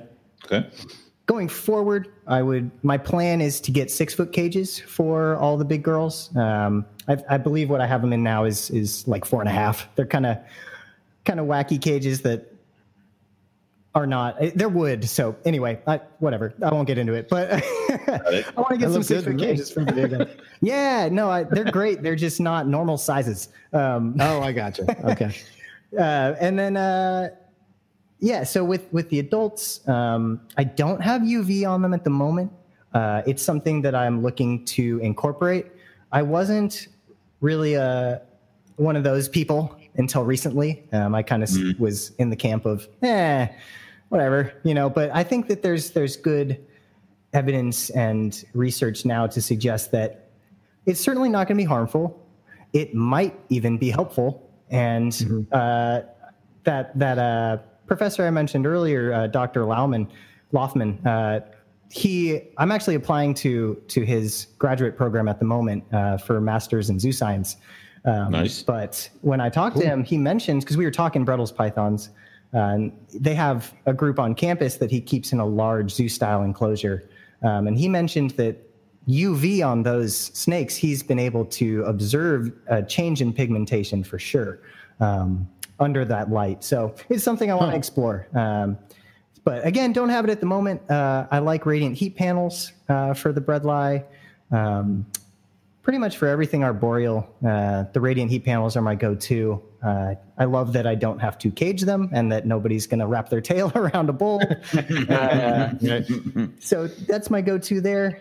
I like to keep the Bredli and everything in general a little bit cooler than maybe your average keeper would. Because I listen to you people and I agree with you. Right.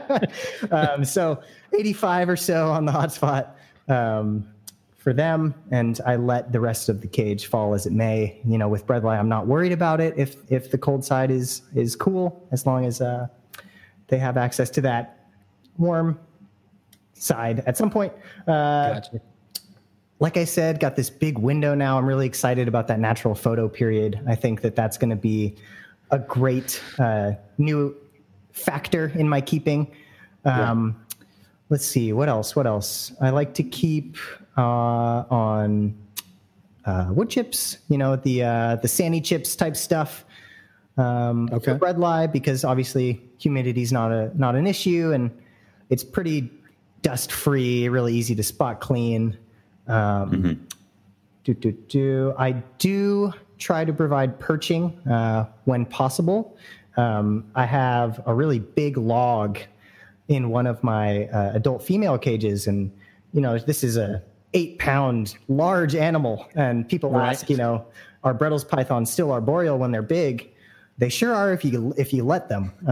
She loves being up there, and in the complete carpet python, Nick cites that Bedford study where free-ranging wild Bredli were found in trees something like 88% of the time. So clearly, if you'll let them, they'll do it. And for me as a keeper, anything that I can do to encourage a natural behavior that's different from sitting on the floor of the cage waiting for something to happen is great. That's better for everybody. I have something cool to look at, and the snake is clearly doing something that it instinctually desires. I'm not going to say happy. I'm not going to say, anything like that, but it's doing something that it is choosing to do. And so I'm all for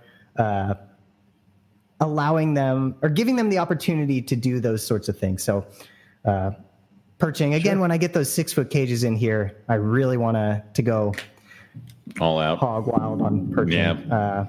And for the smaller ones that I have in the racks, I do provide as much stuff as I can to enrich that environment. I am a believer in reptile enrichment. Obviously, it's hard to get a perch in there, but even if I just have a half log hide or something of that sort, they'll sit on top of it, and if they're off the ground, that's better than nothing. So I'm doing the best I can given the circumstances in that regard. But eventually, I'd love everybody in cages with good perching. Yeah. Cool. Cool. Did I leave anything out there in terms of keeping? Yeah, I think. I mean, usually it's most people pretty much follow the same stuff. It's just like learning those little tweaks that we all have. Totally. Yeah. And I guess just how I differentiate between the species with blackheads, I actually for the adult anyway, the younger ones in the rack as well. I go with ceramic bulb, caged ceramic bulb, and I like that because the blackhead seems to want to bask more than the bredli do, in my experience. He will. I also provide, I should say, a hide with where the hole's on top, right? So it's like a subterranean hide almost. Okay. I bury it. It's just one of those black reptile basics hides, but I cut a hole in the top and bury it in the substrate. Right. So he'll be in that. He'll spend time underground. He'll come out and bask under that ceramic bulb very intentionally. There's no cover there. He just likes to exhibit that behavior, which I really enjoy because, the snake is visible and it's cool to see. And then he'll go back underground. He'll go on top of the rock, stuff like that. So I like the ceramics because it encourages basking. It's a little bit more of a concentrated focus point compared to a heat panel. It's kind of more diffuse, I guess, would be the word. Yeah. And then, of course, with the rack, it's belly heat for everybody. And that's what all the Womas are getting at the moment. So, yeah. Cool. Yeah. And that's awesome. I'm trying to do bioactive for the green tree. Yeah. How's that going? It's going well so far.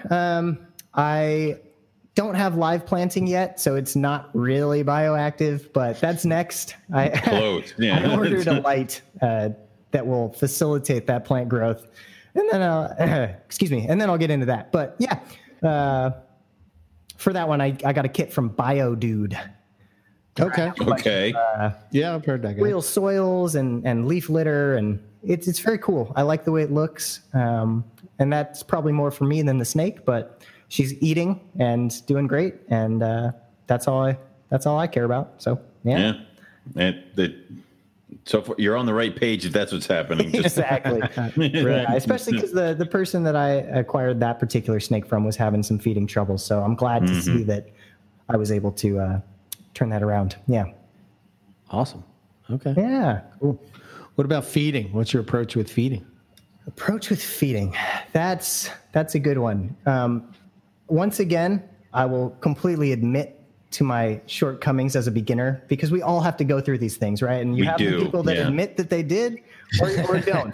Right. Yep. So I was totally one of those every Tuesday people at the beginning because that's what you're told to do until you find the right sources. Fun to do. Yeah. Exactly. But nowadays, now that I feel like I have more experience and know a little better, I try to take more of an individual specific feeding decision, right? So I don't make any weekly schedules. I don't do any one size fits all rule. Every snake I approach differently with feeding. I think in general, I feed a lot less than most keepers. Once again, student of Nick Mutton, of course. If I listen to Nick, I don't overfeed. Right. So, nobody gets weekly. Even my babies, I'm trying to raise slow and steady, more of like an every 10 to 14 for those guys. And if I miss a week, I don't sweat it, And then for my adults, for the breeder, hopefully breeder, bredli, I am trying to implement a cycle feed. So I'm feeding pretty heavily right now, and I was a little bit more sparse during the summer. And obviously I'll cut off that food fairly soon for cycling. But just with those girls that Nick sent over, they were already at good size. So I'm just trying to get them prepared to be able to deal with the rigors of a clutch without pumping them up and breaking them. And then male bredli, I'm maintenance feeding them with smaller rats right around the 900 to 1,000 gram area. With the blackheads, I feed pretty much exclusively quail. I know people get creative. Nice. Yeah, I'll mix in mice every now and then. I've never fed them a rat. I don't intend to. That's just me. Right. I know people get creative with feeding with blackheads, as they should. Predominantly reptile eaters, ophiophages, and the fat content on a quail is a lot more similar to a half-dead skink in the outback than a lab rat. So I like to feed the blackhead smaller meals more often, heavy on the bird, occasionally rodents, just to get some different nutrients into the mix. I haven't tried the fish thing, but I am intrigued. Do it. Yeah. Now, my question is, like, would you put all the animals down for winter or cycle them down as food, or do you only do that with your adult animals? That's a good question. I did not cycle my hatchlings last year, my raise ups. I think that I am going to perhaps give more of an honest night drop. I'm going to let them feel that it is truly colder at night, but I'm not going to drop them to the extent I am the adults. But I'm going to give them a little bit more of a taste of the reality of seasons. What's to come? Yeah. Okay. Yeah, certainly. Yeah. And I'm a believer in night drops in general. For everybody gets a little bit of a night drop at the moment as it is, because you go out there. I say that to people that actually have where these snakes are. It's not always 90 degrees at 3 a.m. So there you go. It is not. Yeah. But it is 106 degrees during the day. Yes. Yeah. Brettles pythons, triple digits to low 40s, right? So they can swing. Yeah. Yeah, I can't remember. Maybe Owen, you remember who was talking to us, but this is a long time ago. I want to say it was Rico, right? But like the one thing that stood out from when we interviewed him was the fact that he said that. I hope it was him. Well, he's going to get the credit. So screw it. So go ahead. They've evolved. Everything has evolved to have a night drop. Yes. You know what I mean? Like everything on the planet has a night drop. Because that's the reality of the planet. Yes. Right. Yes. And like sun go down and get colder everywhere. Sun go away. And like, I don't know. It just seems to me like that would be the approach. Now, I was talking to Justin about this when we were in Texas. And he brought up a good point. Like, I love when we have conversations where somebody is making me look at it differently. So like for me, I condition all my animals as if they're breeding, right? Right. But he brought up a good point. Like, well, we really don't know what carpets are doing in the wild as babies. Right. You don't? Right. So are they, crawling in a crack somewhere and eating skinks and staying at that, steady wonderful temperature throughout the, you know what I mean? So, and then they finally get exposed to it because they can't fit down the cracks anymore. So then they have to deal. Yeah. Okay. So it's kind of hard to say whether that's the right thing to do or not. But from a breeding standpoint, I find that you're going to have the best success with the animals that you produce, right? Right, because they're used to your system, system and how you do things. So I think ultimately, maybe just coming up with a system that seems to work for your adults, and ultimately, to do that same system for the babies will ultimately pay off for you in the long run. Right. I think the worst thing you could possibly do would be to alter things. Obviously, is alter your breeding scheme with adult animals. Yes. Because you're not going to have success. But, I never dropped my babies. I usually always just kept them where they're at, and I would feed them through winter and all that other fun stuff. But, and I would do the same thing for my juveniles. Basically, I would not allow an animal to experience any kind of winter drop until they were 4 years old. Which is dumb. So, because then I had multiple animals that lost their minds when things started going crazy. Right, they get respiratory infections, all that kind of Exactly. So I started doing it around my 1-year-olds. So they have that first full year of they don't experience winter. I feed them through the whole thing. It's where I can get a lot of those ones that maybe were slow feeders to be caught up to their siblings. Yada, yada, yada. Right. This way that you're not coming into, the following season with small babies where everybody else is like, what the hell? Like, whatever. I experience that all the time. Exactly. So, but then right around the time, like right now, I have a bunch of 1-year-olds, 2-year-olds, and then I have all my holdbacks that I've been raising up, you know, and I'm sitting there and I have the rack full of my adult males, and I'm like, well, I wanted to cool the males down separate from the females this year, because normally I would pair them up, which means the only animals left in the rack would be the ones I'm not breeding, so I wouldn't touch it. But I'm like, well, I want to do it separate. So how am I going to get these other animals that are like 2-year-olds, 3-year-olds out of the rack for winter? And I'm like, well, screw it. They're just going to experience it. So now it's like, now if you're over the age of 1, you're going down for winter. Bye. Go. Absolutely. So, and I feel like it's one of those things that when you think about it, it's intuitive, right? Yeah. Like we said, sun go down, nighttime cold. Cold. Night Right. cold. Yeah. Laws of nature. But I think what a lot of people probably, and just conjecture here, the reason a lot of people probably don't do that is you're slowing down your growth, and everybody's all about breeding size. My project needs to make me money now, which obviously is a problem and a conversation in itself. But yeah. I don't care about the. I don't know. I guess to me, it's, again, I don't make my living at this, so it's not like, so I can totally understand like where, people that are paying their bills from selling snakes, right? They're going to approach it differently, Yeah. And obviously it works because people have been doing it for years. So Totally. I mean, it's but Yes. like, I don't know, just the thought in my head, and it just makes me curious about what baby carpets or Walmas or blackheads or whatever you want to say are doing in the wild, because there's not really a whole lot of study. The closest that I've come to hear anybody talk about baby carpets was when we were talking to Gavin.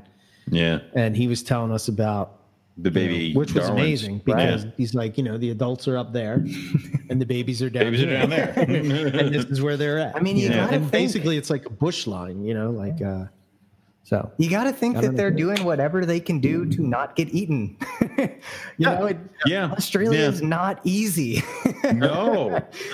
But it's such an interesting point there that yes, you can see these adult animals and what they're doing, but there's a blind spot there. It's just like how nobody knows where the hell great whites go to breed. It's like, it's one of those blind spots that something could be happening that we have no idea. And that's fascinating. See, the younger Eric would have just went and studied that in Australia. Yeah. Shut up, younger Eric. If only Back to the Future was real and I could go back and, But then there's the thing of like, it's like how we keep having the issues of. It's like we keep having the issues of like temperature, where it's like, hey, it was this temperature observed on like when we found the animal. Right. So people are like, oh, clearly it can handle temperatures to 98 degrees. So they don't tell you that they took the temp, then they went down in this ravine and they found the animal and it was like 70 degrees down there. So Exactly. It's like how there's always people who are like, I temper my cages based off of the weather report for the place that they're from. Like, that's stupid, because that weather report was taken in like Jakarta. And anybody that does any amount of field herping realizes that. I do a lot of that for work. At the moment, I work as a field biologist for an environmental consulting company. And I was doing a lot of coverboard stuff during the spring for an endangered species, a listed species of Masticophis, the Alameda whip snake out here. And nice. There was a really short window of time that these things were going to be under the boards, because other than that, they're underground. As soon as the temperature hit a certain point, they're gone. Because like you said, if it's 80 degrees somewhere or 90 degrees even in the Bay Area here, wherever that snake is hanging out, it's probably not. Yeah, right. It's one of those things to. So like we could sit there and say, well, we'll just research baby carpets. Like you're not able to follow it everywhere that it's going to go and make temperature adjustments to wherever it's going to be. And I mean, those things might slide to underneath a tree hollow and sit there for a month and a half. I wonder because the temps are nice. I wonder if you can do that telemetry study with hatchlings like that, or if you would just screw them up. Like, I mean, they're so small and fragile. The probe would be like, I mean, those little gecko backpacks. Like, Backpack, top hat, send him on his way. I put a backpack on the snake, and now wait a minute, there's the backpack. Oh shit! Just slide right out of it. Like it's like, oh crap! I get back to the drawing board. But I mean, I know Gavin had the trackers in the adults and stuff like that. But I mean, like that, you're right. Like tracker, like even if it was like the size of like a grain of rice, it's like in their little carpet. Like that I might imagine be the one that that would doesn't eat. Yeah, like oh. I'm thinking of it, and I'm sure if Scott's listening, maybe he can put us in the right direction, because he would probably see them more than anything. Like, because I know here in the East Coast, like for us, you'll see a lot of like baby garter snakes or baby, rat snakes, decays, rat snakes and stuff like that, DK snakes, stuff like that. And especially there's like a season, like all of a sudden you'll just see like a lot of them, and you're like, oh, okay. So I wonder if like they see that with, pythons in Australia. They have to. I'm sure they do, but you never see any pictures of them. The garter snakes are fun too, because they do like the mating balls, right? Like the giant snake orgies, if you will. So that happened in my backyard in Santa Cruz a few years back when I was in undergrad. Sweet. It was crazy. They were everywhere. It's hilarious. The same thing happens in my brother's backyard yearly, because they keep returning. Yeah, there's this one bush. He doesn't like snakes, so he's just like, they're all here. I'm like, good for you. You've sicked them upon me. Exactly. He's like, when are you going to get over here and remove them? Robert, those are wild animals. I'm not touching shit. But there has to be, because I mean, remember, we've talked to people who go herping in Florida, and they're like, oh, it's baby python season, because they expect to be stumbling across baby berms. So there has to be seasons where you know that this is when you'll start seeing them. Now, some years, I guarantee you, more than others, but there has to be a certain point of year. This is when you'll start seeing the young ones. Yeah. And I would imagine, I guess we have the raptors and stuff over here in the States, but down there you have all the monitors that are running around. That'll alligators. They're actually native too. They'll eat things. Yeah. Yeah. Like I would think that if you're a baby python, you're the world is on scary. A lot of menus. Yeah. The world is scary for a baby python, no matter where you are. I mean, man, I saw a raccoon running off with a gopher snake the other day. Straight up. Yeah, they're bad, dude. Like, we were in Texas, and there were giant ass spiders walking across the street. Like, it's bad everywhere. Spiders are worse than the vine snakes, man. I can't hang. Yeah, but it's like that's what was the thing where it's like baby bears are born in a nice safe cave, baby sea turtles, it's immediate run, bitch. Like it's you are the lowest of the low. Like you have to get out. Like it's what the same thing for baby pythons. Oh, that was I'm thinking of Planet Earth 2 with the lizards snakes and the marine iguanas. Yeah. Those things are like hours old, and it's death coming from all corners. The exact scene that every friend and family member thinks of when I tell them I have a pet snake. That thing that gave us all a bad time. But I loved every second of it. Exactly, it's so badass. But that's the thing. So it's like obviously the baby pythons are going to be on a lot of menus, which is why there are so many born. If they all lived to adulthood, snakes would have one baby a year. Bingo. Right. Yeah, that's true. Yeah. I don't know. It's just nice to think about these things, Absolutely. All right. I can't believe how much time we're at already. But there's so many things. Yeah. Maybe I don't know. What's your cool project that you have coming up this year? What are you most excited about? Obviously Bredli, but what is it? Yeah. Well, in terms of breeding, it's just going to be those 4 pairs of Bredli. That's definitely my main focus, as well as hopefully getting those bigger cages. That'll be a fun project. Being able to set things up in a 6-foot cage, that gives me a lot more options. I'd love to do, along with the lighting and the perching we talked about, I'd love to do one of those things where you like bolt a bus tray to the roof and cut a hole in it so that they can hide up Get up top. in there, yeah. Nick was telling me about that one the other day. He said that all his females lay eggs up in those things, and hopefully that wasn't a secret. Sorry, Nick. But you weren't supposed to talk about those. I told everyone else, but you weren't supposed to talk about those. Oh man, yeah. And then outside of the breeding stuff, but still somewhat related, like I said, I'm applying to that master's program in cool. science with Dr. Loffman over at West Liberty. Pretty cool. I mean, obviously, I don't want to put the horse in front of the cart and run it over. I haven't gotten in yet, but I heard him on Joe's podcast on From the Ground Up, and he's doing all sorts of really cool research on captive husbandry specifically. He's got a lot of animals on campus, and he's looking at things like extracting stress hormones from snake poop so that you can see truly how the animal's doing. And, we talked about maybe doing some research with MI babies versus artificial babies. And no, I do not support that paper. But yeah, a lot of possibilities. So really, I don't want there to be scientific backing to why Owen's a sissy. Like, no. No. I know. If we find things, I'll tell you to close your ears, just burn first. it. Yeah. But of course, me and I'll tell them. Fingers crossed I get in and can pursue some of that research. That would be really cool. Yeah, that'd be I'd love cool. to be able to do a master's thesis with the animals in my room that I can roll over at 2 a.m. and see what they're doing. How cool would that be? Yeah. I mean, I did enjoy, we've talked to Ben from Australian Addiction, and his doctoral thesis was on like maternal incubation and stuff like that, which led to a bunch of different data and all this other stuff. And then it was he added to a bunch of different stuff like that. So it's all hideously interesting. It was on ball pythons. It was on ball pythons, yeah. But it's like, that's all really interesting. And you're like, what more? There has to be more studies out there that just no one's doing. Right. Like, that's what I am really fascinated about, is there's so many questions, and also so many things that we discuss in terms of anecdote, and that nobody's taken the time to put the scientific method toward, Right. That, you could say, this snake is less stressed because I gave it a log.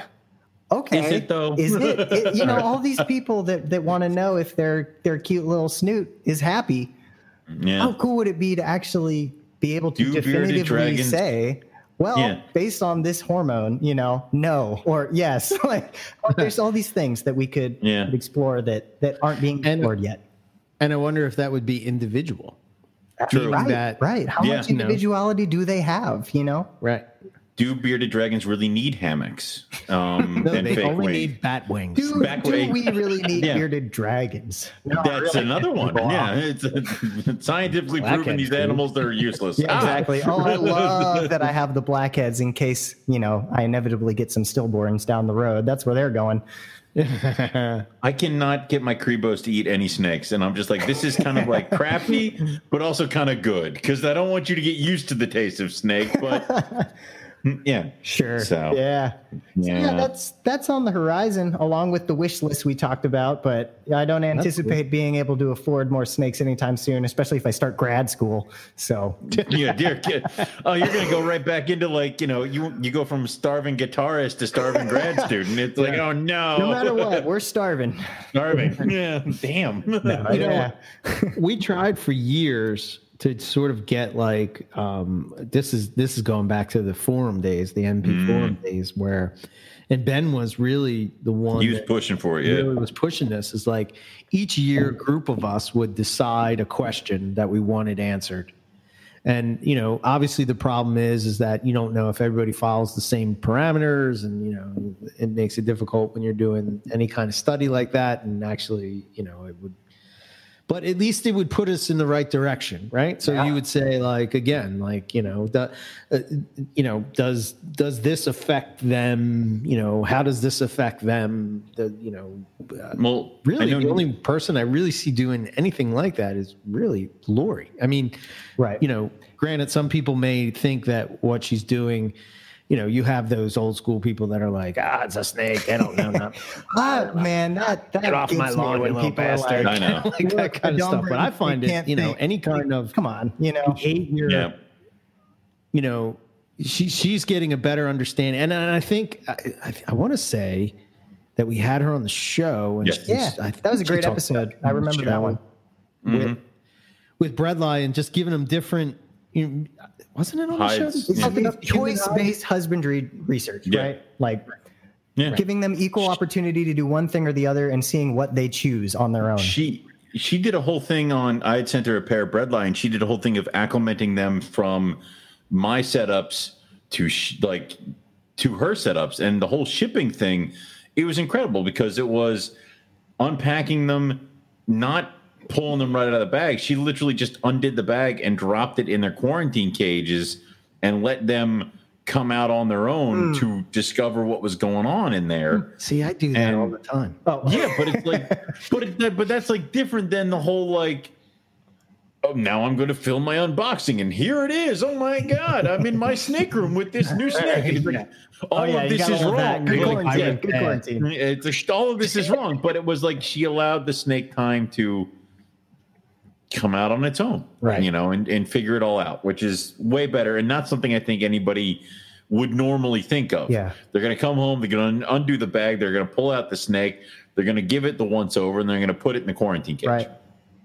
Yeah, I love what Lori's doing. I think the thing she's doing is fantastic, and I think that any of the people that are writing it off and saying, I've been keeping snakes for 20 years, they're dumb. It's like, don't give yourself that much credit. Just because something is not like a mammalian primate, a social animal like us, that doesn't mean it's not intelligent. Yeah. There's different types of what intelligence means.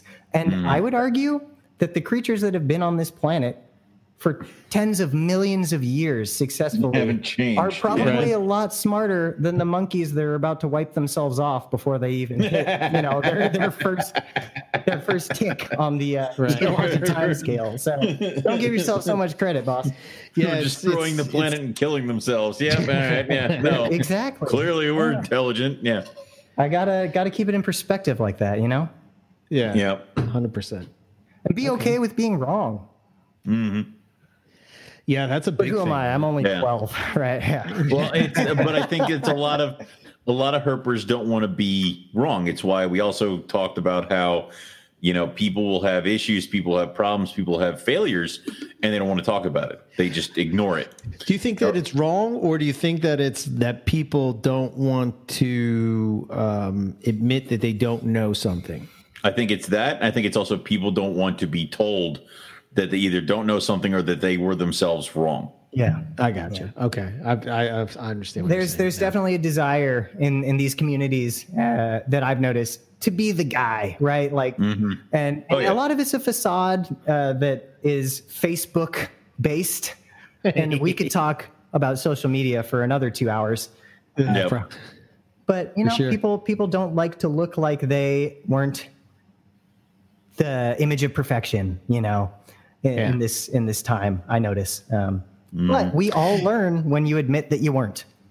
The more and more I delve into the whole social media and I think about it more and more, I think the biggest issue is this, right? It comes down to like somebody. What year were you born, Lucas? 1996. Okay. So, all right. You don't know a world that didn't exist without an internet or without social media or, these things. And like whereas like with me, that was somewhat, but you know what I'm saying? I know what you're saying. Like, I was like, as you were growing up, this is your norm, right? So to you look at your perspective is that this is normal, where my perspective is like, is completely different. But at the same time, it's like I'm looking at it as like I know how to. I'm not saying that you don't or like young people don't, but like the biggest thing that I see is like people don't know how to talk to each other because that's the only way that they know how to talk to each other. Absolutely, through a phone. I would say that I was blessed to be the last generation raised without a screen. I had blocks, I had Legos, I was outside. Right. I didn't have my first screen-based entertainment until probably middle school or so. Whereas now you have babies on iPads. Okay, so obviously I had a lot more technology in my youth than people before me, but I do feel lucky that I did know a life before it. And I remember getting my first cell phone and saying, well, this is weird. You know, it wasn't touch screen. I still had to press the button 3 times to get to an L, you know? God. Yeah. Yeah. It wasn't Do a little push up. It's high school college crap where it's like flip open. And I was still in elementary school where they taught cursive and told you it would matter, you know, so it never mattered.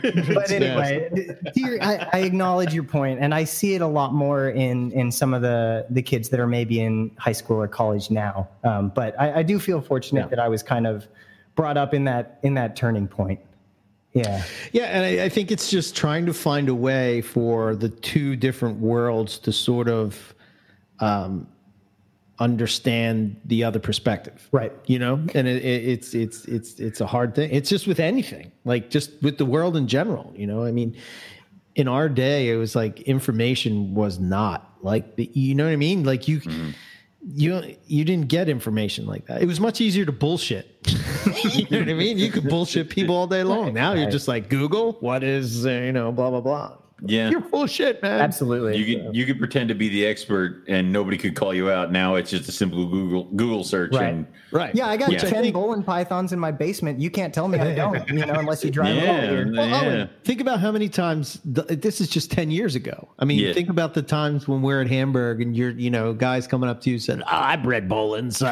My buddy bred Bolins. You know the secret? Keep them in your garage at the under the temp of 60 degrees. Sprinkle some chili powder on top. Yeah. Oh my God, that's it? Thank God none of the other like 10 people that have been trying to breed these things for years ever tried to lower the temp. You know, Bolins really actually like Sinatra, and that's how you do it. Yeah, that's what you got to do it. Yeah. No, you can't play it. You have to sing it. Yep. The summer wind. The summer wind. Somewhere like between B flat and C, though. You can't. Yeah, you got to do it right. You can't do it. Yeah, got to do it right. All right. Yeah. I'm sorry.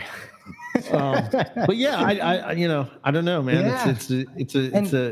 It's a weird world. And I feel, you know, you mentioned my YouTube stuff that I'm doing, and that's my attempt in a way. I'm not saying I'm doing this successfully, but what I would like to do is bridge that very gap. You know, I would like to be able to use a platform like YouTube in a way that's not overproduced, overdramatic, like I just got bit by a giant snake. They're, you know, like I'm not naming names, but we all know who I'm talking about. And I would love for the potential for connection that YouTube and social media provides to us. I'd love to find a way to utilize that in a way that bypasses all the bullshit.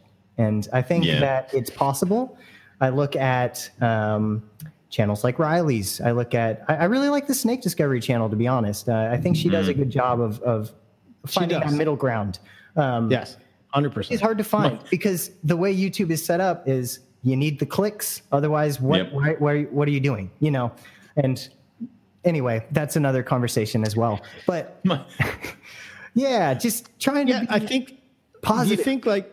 Yeah, it's sort of like with breeding, right? I mean, if you're breeding snakes, obviously, you know, you have to think about like, well, what's going to be my approach, right?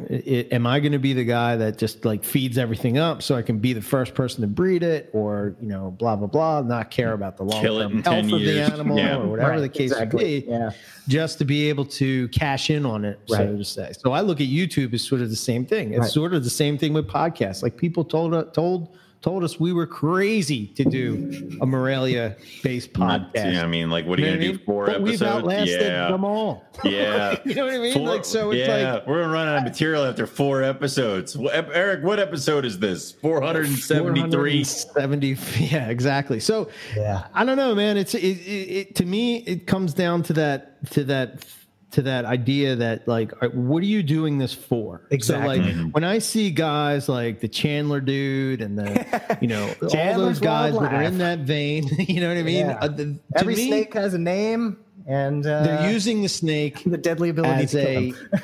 Yeah, right. They're using the snake as an ability to just do YouTube. Like, this is their niche. Some people do, you know, I'm going ghost hunting, and other people are I'm gonna go and camp or whatever it would be.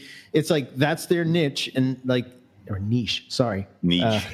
And yeah, Nipper's gonna smack Nipper's me gonna for be that so one. mad. Oh, so sorry, Nipper. Do we owe any slaps. quarters to Reptile and Chill today? I haven't been paying attention. I don't know yet. I mean, they have to have a show for us to pay them. Fair enough. Oh, I mean, I didn't say that. I don't. That was Owen. All Owen. shots fired. Yep. Oh, I love that. when the McIntyre is after you, it's trouble. When I find a new victim, it's on. But I will say, that my nephew came up to me with his iPad and he was watching the snake discovery stuff. Yeah. And he's like, "Look at all this." And I'm like, "Dude, I have all this stuff downstairs." Right.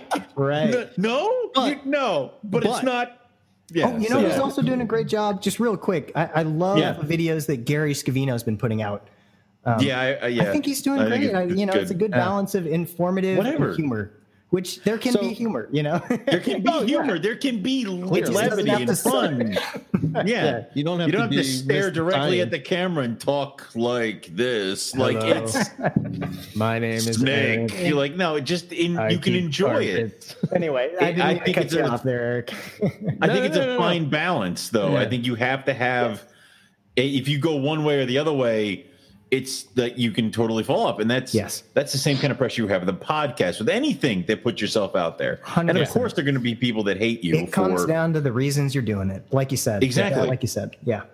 And there are going to be people who hate you just because you're doing it, and they didn't. Yeah. And it's like, okay. Don't you think that most of the problems with the world come down to jealousy? I mean, of course, really. Jealousy and money. Yeah. Yeah, you had the idea to do something, or two people have the idea to do something. I mean, this is probably the biggest life lesson that Nick ever gave me. It's like you have people in the world that do shit, and you have people that talk about shit. Yeah. Which one are you going to be? Are you going to be the people that do stuff or talk about stuff? I want. He's like, I want to be the guy that wrote the book. I want to be the guy that did. You know what I mean? So I'm like, okay, well, I'm following his lead. I'm gonna. I just showed up day one and then never left, so he was I'm with you. I'm trying to internalize that, with hopefully getting into this master's program and starting to look into some research projects. And I don't even have to be in the program to start researching stuff at home, and I got to remember that too. But anyway, I'm with you, Eric, and it's something I try to remember. Anyway. I think you're right, though. Real quick, I just want to make sure that I throw that out. What I was going to say is that I think that Snake Discovery does do a good job of doing snake education in a positive way. Right. Not necessarily something that I maybe would watch all the time. Right.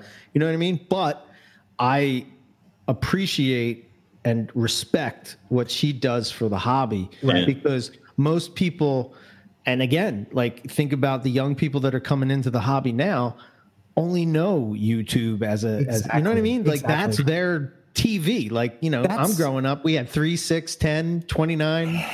You know what I mean? You're like, what? What are you telling me? The coordinates to, the old belly python? No, but you're exactly right. And that is the only reason I'm there. Like, I like making videos. For one, I wouldn't do it if I was pulling teeth to edit. I have fun editing. I think it's a good time. Right.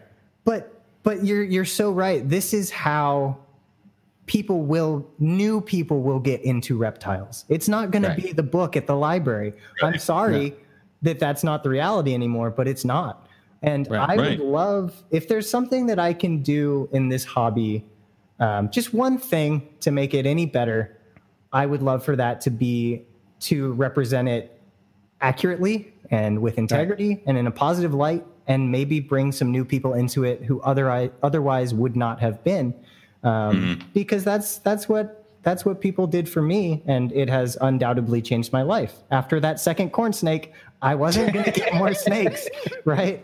But there is power in tools like that, where you're able to connect with people all over the world, all over the country, about something that they otherwise may have never come across. And I think that can be used for immense good, not only just advancing people that keep snakes in boxes in their homes, but anybody that they don't have to love snakes, but anybody that gains a respect or any sort of connection to these animals that they didn't have before. Maybe they feared them. Maybe they were ambivalent.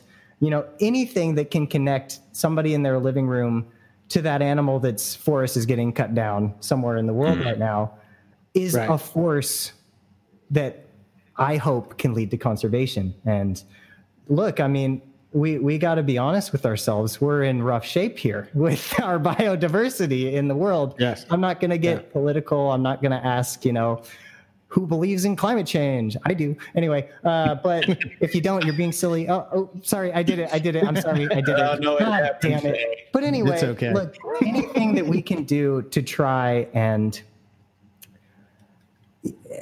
protect what's left. Like, I just want, if I end up having kids someday and I become, a father, I want to be able to take them out somewhere in the world and say, look, there's a wild snake doing what wild snakes do, and they're cool because X, Y, and Z. I don't want to say, here's the snake in the box in the living room. They used to be outside. Yeah. Right.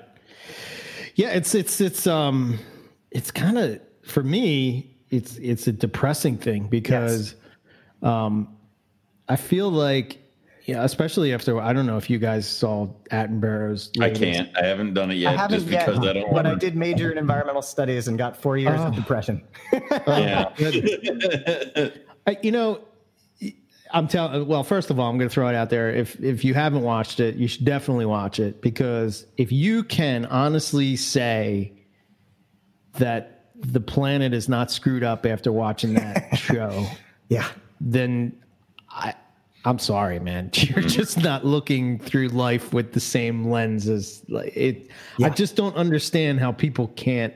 It's funny because my dad is not that he's not. He's old, he's 60, right? Sure. So his perspective is, again, it goes back to perspectives being different and everything like that. And I've been trying for years to try to get him to understand, and for somebody that loves nature so much, to me, I don't know. I couldn't understand why he didn't get it. Right. So I told him to watch that. Right. And then he's like, "Oh, okay, I get it." Yeah, exactly.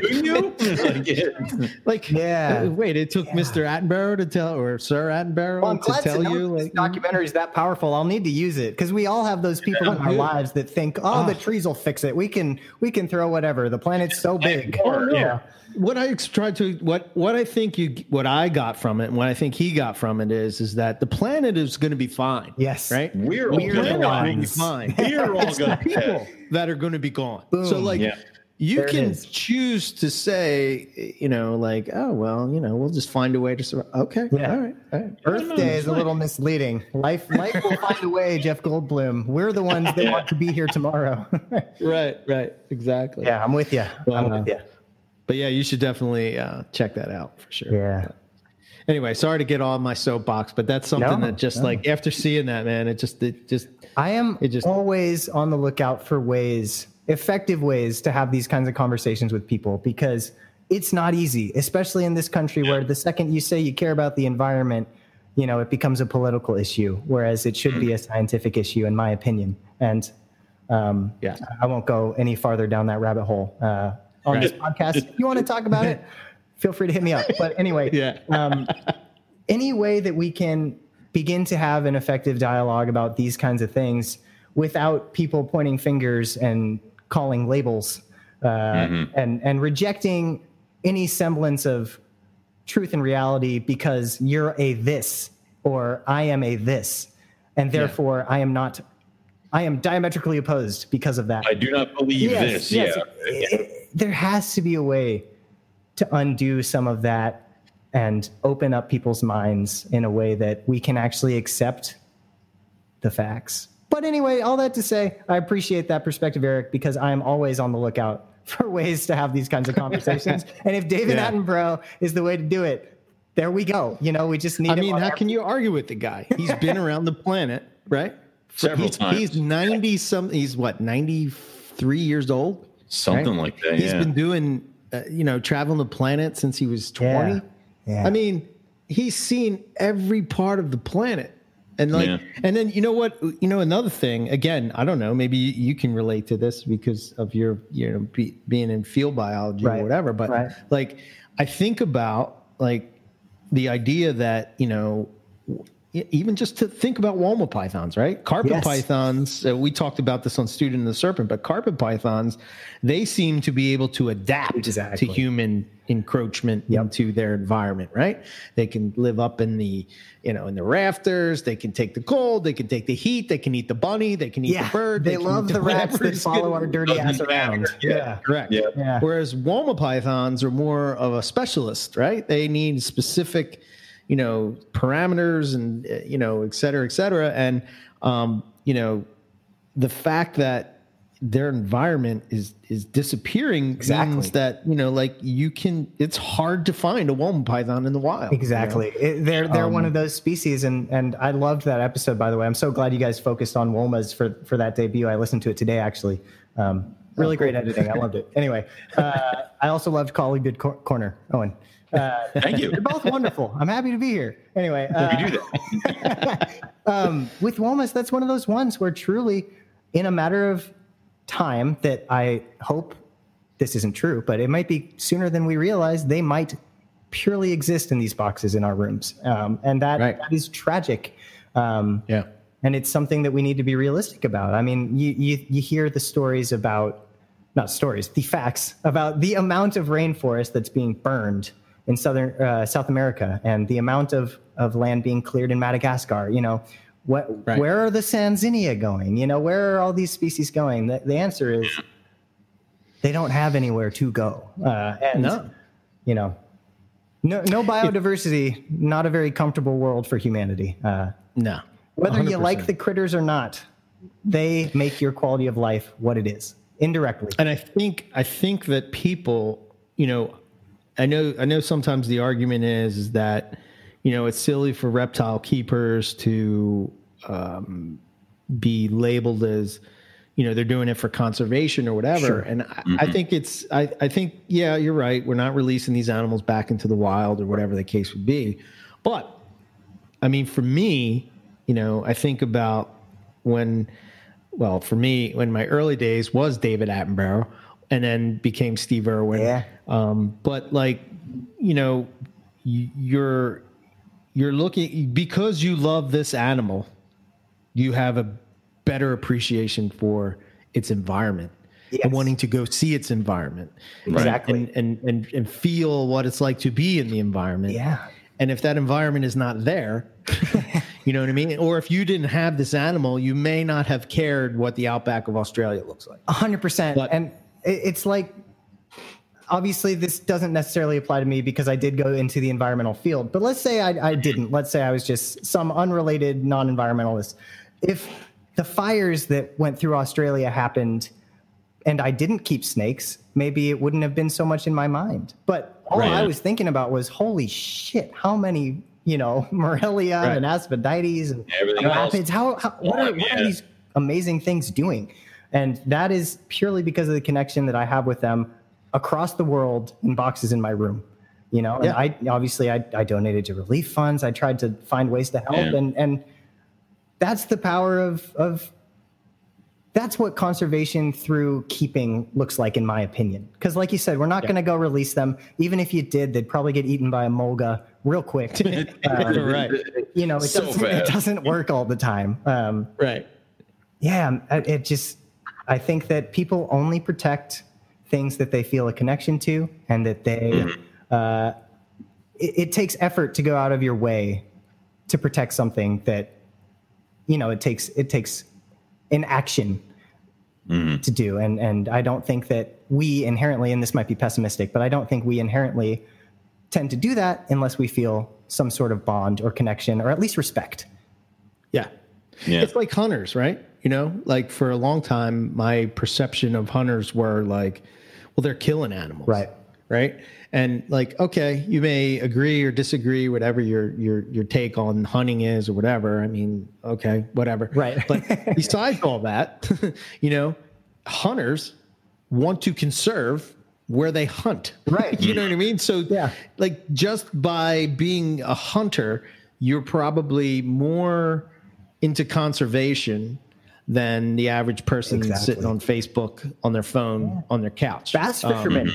Here in California, people that are like the largemouth bass fishermen, right? Like we had this big project that the governor was trying to push through that would build 2 giant tunnels, send all the fresh water from the California Delta to LA, right? Because it's a desert and there shouldn't be a big city. Right.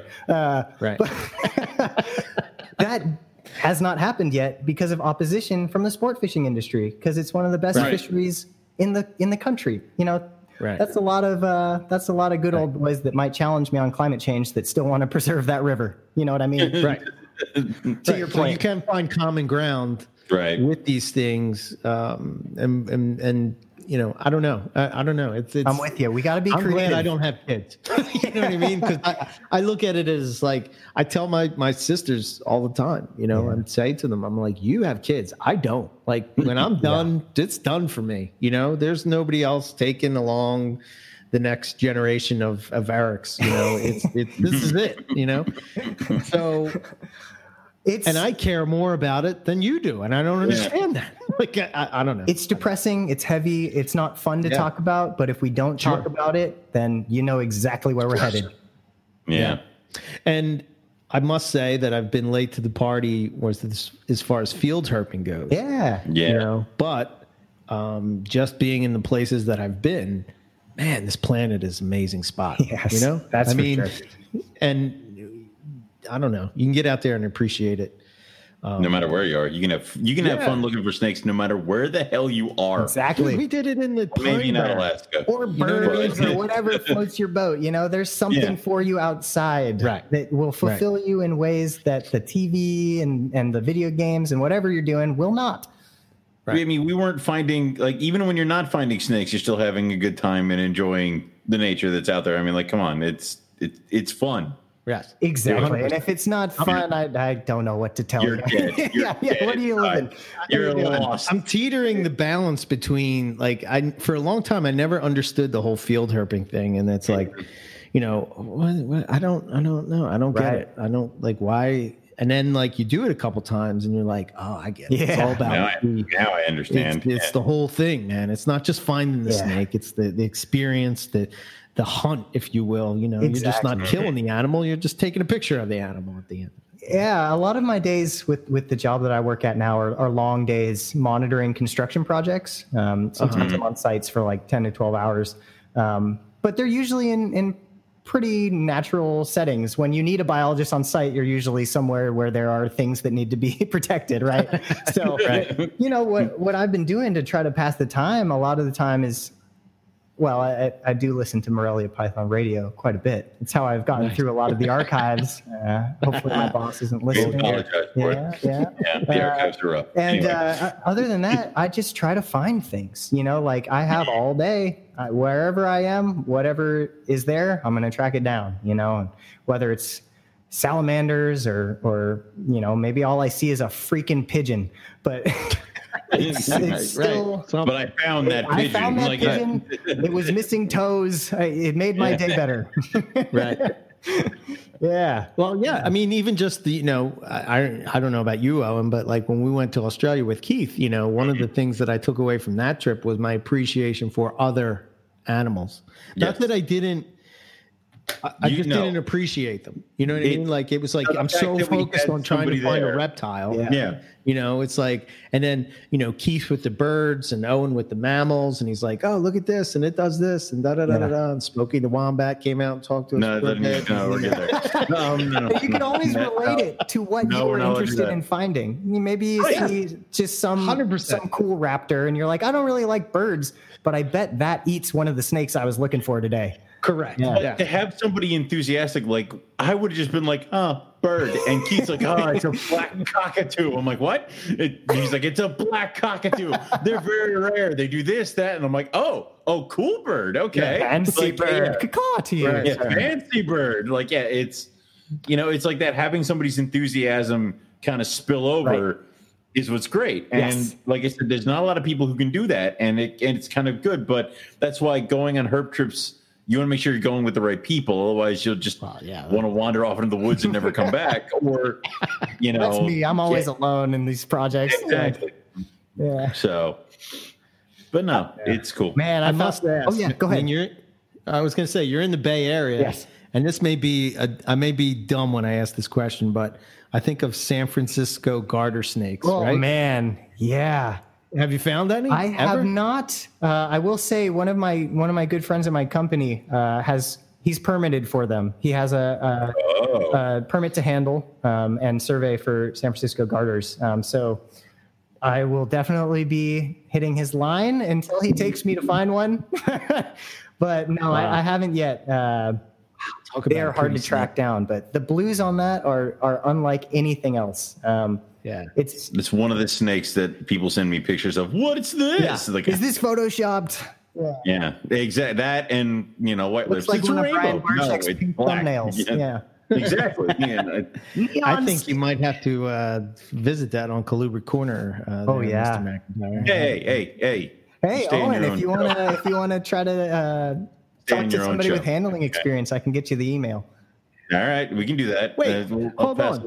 I'll do it better yet. What? I'm going to throw this out there, Rob. Maybe we'll do it on Student in the Circle. You can put your fancy other snakes. Now we're fighting, and now we're fighting in front of the children. I forgot to tell you guys too. Starting tomorrow, I'm starting a new channel. It's called San Francisco Garter Snake Radio. Son of a bitch. There you go. I'm so sorry. This is why we don't discuss things on air anymore. We do it as weekly. No, that's one that I really want to see. I'm also looking hard for rubber boas. They have eluded me, but a lot of my friends have found them, or coworkers and friends, I should say. Again, a lot of my non-work friends hate snakes. I'm trying to find a freaking Pacific rattlesnake. I swear I'm the only one in the company that didn't find like 5 this year, and I'm probably the only one that wants to, Isn't that always we talk to always those field herping guys where it's like, I can't find this one snake, and every time I go online, or it was Nipper who was like, swear to God, people are like, I found this coming off the plane. Exactly. It's like, son of a I stepped out of my car and there was a rattlesnake under it. Oh, there's 4 of them. It's like, what? Yeah. So, the crew members too, when I'm on these projects, the crew members are always the one that's sort of like, yeah, I saw that, black and yellow and pink snake over there. I'm like, no, you did not. Like, where is it? That's that Alameda whip snake I'm looking for, and then you're over there for like 20 minutes looking at a rock pile. Yeah, it's long gone. Those things are so fast. Yeah. They have anyway. Well, that's a good segue into, I guess, the closing questions. All right. All right. So, if you could travel anywhere in the world and go herping, where would you want to go, and what would you want to find? Yes, probably pretty predictable. I'm easy on this one. I definitely would love to go to the Alice Springs area, Northern Territory. Go find some bredli, and I'd love to throw my name in the hat to track down a Woma. It's my odds are low, but they're exponentially higher if I try. Right, so I'd probably need to go somewhere else to have a better shot at that. I've heard like that 80-mile beach area is a better bet. Yep. Yeah. Australia was supposed to be 2021. My sister and I were talking about going, but I don't know about it. Eric's holding on hope. But I hope. I'm praying. Yeah. 2021. Yeah. The longer it delays, the more time I have to get my shit in order so that they don't go hunting the rough scale without me. Because I'll never forgive them. Yeah, we're already. So what? I mean, my ticket is paid for. It's been. Go somewhere. It's a big continent. Go somewhere else. Now. Go somewhere else. Trip. We should have been on the trip this week. Right now. Oh man, that's brutal. I know. Yeah. I'm getting the alerts right now, oh, do you remember this last year? Yes, thank you, Facebook. I keep getting that with tour stuff, and it makes me want to throw my phone into the wall. That doesn't hurt at all. Sit here. Oh, I used to have friends and go outside. Okay. Thank you. Damn you, COVID. Facebook. So, if you could work with any reptile species without limitations of money or availability or legality, what would it be and why? I'm easy on that one. I'm as cliche as it gets. It got to be Boelens for me. Really? I would absolutely love to do that, but I know that I have absolutely no business even thinking about it for a long time, but You're like, I'm going to get a pair. It's like, no. yeah, It's like- everybody has the right to smack me across the face and steal them and take them to Keith if I ever do that. And I don't have the money to do it anyway, but answer the question, Have you Bolins. handled Yeah. a large bowling eye? Say again. Sorry. Have you handled a large bowling eye? I've never seen one in person. No, we don't have one hiding in the back at the Vivarium. That's what Keith likes to do. Like when you go over to his house, he goes, "Have you ever handled the bowling eye?" I'm like, one once, and he just throws one at you, and you're like, "Okay." Yeah. Like it's like, Yeah. Yeah. They're everything I love in a snake. It's not just the fact that they are, that hard to get $10,000 for a pair animal for me. Like if they were $40, it's what I would want. They kind of have Yeah. that similar vibe to the Bredli in that they're big and bulky and they have that big head, but obviously very different as well. So anyway, they do it for me. I can't wait for roughies to get below $100. I'll have all of them. Yes. So now, if you could only work with one species from here on out, what would it be? Yeah. It used to be a no-brainer. It used to be Bredli. Easy. I'm leaning more towards a tie with the Bredli and the Womas right now. I'm so high on the Womas, and as soon as they get old enough to try to eat me, it'll probably go right back to Bredli. But I'll go with Bredli for my namesake, for Centralian Exotics. That would be the one. Yeah.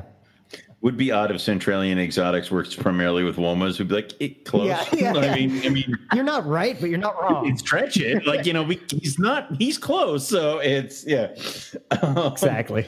I'll always have to keep one, even just for that. You're going to have to. Yeah. All right. Who is someone you look up to in the hobby? Yeah. Well, the first answer is definitely Nick Mutton, for many reasons. Obviously, he wrote the book. I feel he does things the way that I aspire to do them. But I really look up to him because of how open and willing he was to talk to a nobody like me, and go above and beyond to give me one-on-one time in his ear. And he had every reason to say this guy is a moron and I'm out. You want to know the first thing I asked him was, and this is one of the most embarrassing things I can admit in my reptile career. I didn't know what the hell I was doing. Yeah. I emailed him and I said, what would you think if I bought a male Brettles python and tried to breed it with my female granite jag? I didn't know that. And he responded. He responded. And it was the best response he possibly could have done. I think that because would be stupid. It wasn't insulting. Okay. It was just brutally honest, and it was long. He said, hi, Lucas. Thank you for the message. I have to be completely honest with you. I think that is a terrible idea. But he said, here's why. And I completely understood afterwards. Okay. It's not that I was one of these guys that wants to make carp balls. I just didn't know better. I hadn't had that conversation with anybody yet that, this is a separate species here. I don't want to cross this line. Right. And of course, from there, I've grown to not want to cross pretty much any lines. But, for that reason, I really look up to Nick. I wouldn't be where I'm at with any of this without him. I probably would still have corn snakes. And I also very much look up to you guys. Honestly, I'm not just saying that because I'm here. Your show is the greatest thing out there for anybody that wants to get into this. And I do not take you for granted. Thank you. Thank you. So thanks, man. Very cool. Yeah. So I guess the only other thing would be how can people get in touch with you if they want to talk snakes? If they want to start up that San Francisco Garters radio. Yeah. Which, unfortunately, because you did it here, it's now part of the Morelia Python Radio Network. That's right. You can't escape. It is. Episode 1. I didn't find any. Yeah. Episode 2. Where are they? What to do when they Episode lose 3. you. I'm switching to fence lizards. But then it's like episode 10. I found one. Now what? It's like, episode 11 from federal prison. Yeah, right. Anyway, just kidding. I actually do. I did start a little podcast endeavor, like Eric mentioned, Humans of Herpetoculture. I'm looking forward to doing more of that. I'm not able to do it much more regularly than probably once a month or so at this point, but we'll see where it goes. But anyway, you can find me at Centralian. That's CENTRALIAN, which I misspell frequently.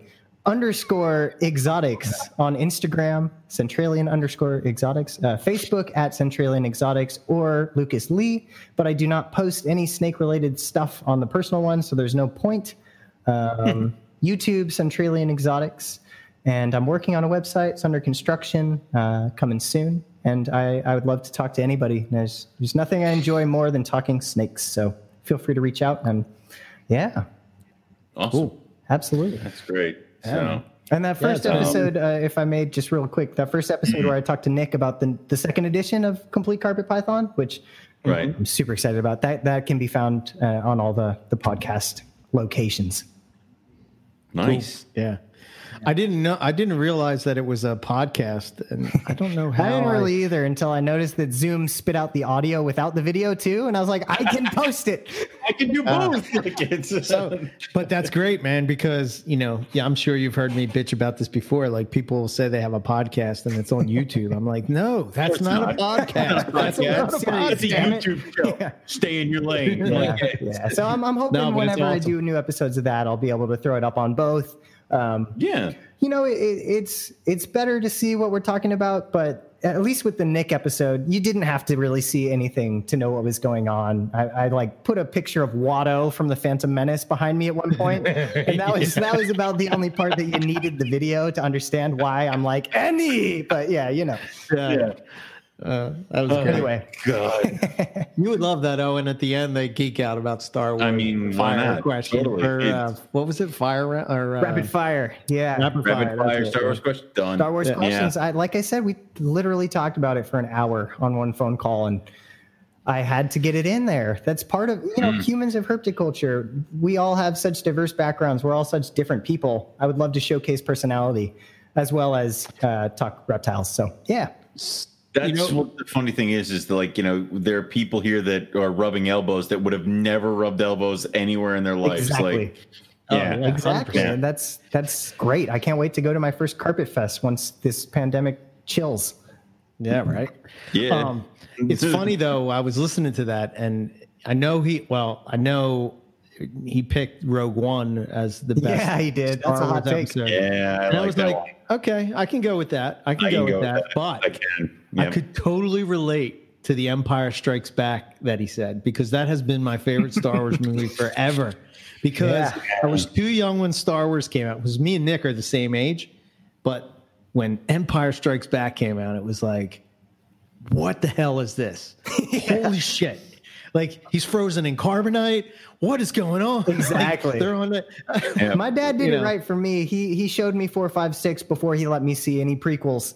Thank God. And for for that reason, I consider myself a real Star Wars fan. And then I got to see Attack of the Clones and Revenge of the Sith and everything after that in theaters, which was pretty cool. But obviously they're bad, but they're also great. It's just, you gotta lower your expectations and enjoy the booms. I thought Nick made the other comment that I thought was great was that he said, he's like, Star Wars fans hate Star Wars more than anybody else. I mean, yeah. I'm like, wow, that's really true. Yeah. It is true. I mean, they only like Empire Strikes Back. The movie comes out and then they're mad it came out. They're mad at coming out. They're mad it came out, and they're mad at it for the rest of their lives. Yeah. And if you admit you loved it, you're not really a Star Wars fan. Exactly. So I have to ask, before we jump off, what was your favorite, Lucas? And then I'm going to ask that one what his. Okay. So that's a good one. I will say first that the objectively best Star Wars movie is Empire. There's no ifs, ands, or buts about it. Yeah. But my favorite Star Wars movie, I admit fully it's a bad movie, is Revenge of the Sith. It is. Okay. It just is. It's entertaining. It pulls the heartstrings. You get to laugh at Hayden Christensen and Natalie Portman's chemistry. What more do you want? Or lack thereof. Yeah. But it's because I think I was at the perfect age to fall in love with a franchise when that was in theaters, and I got to see it multiple times. And I didn't Similar even mind Yoda jumping around with a lightsaber. You know, like that was pretty great. I can think of like I thought in my head of that movie. Like I can get with you with that because it was all up until the very end. Like so, it's like your whole childhood you dreamed of what happened. I think that's why Rogue One is probably so with me and Nick were probably, you know what I mean? Because like you wondered like what happened to go into this, and then like you're seeing like the making of Darth Vader, and you're like the Vader scene in Rogue One is the most satisfying thing I've ever experienced. Oh yeah, because they made you they made you wait. You didn't know it was coming. Scary. Yeah, no. He just kills. And then it brings so much more meaning to when, in the beginning of A New Hope, they catch up to Princess Leia's ship, and she's like, "I'm on a diplomatic mission to Alderaan." He's like, "No, you're not. Shit, you're a liar. I just saw you fly away. I was standing in space. I saw it happen." Like, okay, but so what's yours? I mean, I'll agree that like obviously on paper it's Empire. But as a kid, I always liked Return of the Jedi, and I'm not sure why. Because you're younger. Yes. So I always liked, because I remember doing the whole thing where it was like a weekend where New Hope was on TV or something like that. So I watched that, and it was like my first time to actually comprehend. And then I remember Empire, but then like it was some weird thing where like they didn't have the rights, so it was like nothing after Jedi. They just did like they didn't do Jedi, they just did New Hope again. Right. Or if you're ever watching TNT now and like Star Wars is on, you're like, oh cool, it's the end of Empire. Next to Jedi, they're like next Rogue One. No. Like, no, wait, you're not happened? doing them in order. Like, and they won't. This I've written many letters, but nobody ever responds. So, help me, TNT. You're my only channel. Like this. 1, 2, 3, 4, 5, 6. Like Eric was rambling about 3, 6, and 10 earlier. I don't know what he was talking about, but you're the only one left. Like anyway, can I ask you guys after this too to give me your least favorites? I think it's equally important. I will. I watched it, and Dad went out and he rented it, and then he brought it home. So it was the big finale to it all. So I definitely like Jedi over everything. And my least favorite one, Phantom Menace. No, it'd be Rise of Skywalker. Because it was such a letdown.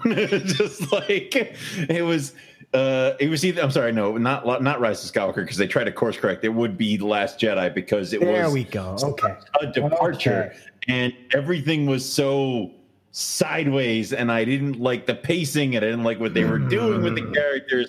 Where I understand everyone's main pissed offness with The Force Awakens was, it's a repeat of everything. I'm like, yeah, but it was fun. Like I was all right with it. It's okay. And I'm like, and now I'm interested to see where they go. And then they turned left, and I'm like, no, you went too far. Like it was so literally, there was nothing left that mattered at the end of that movie. God. I didn't have any questions. I didn't care about anyone, especially after Carrie Fisher passed. What attachment am I supposed to feel to any of you?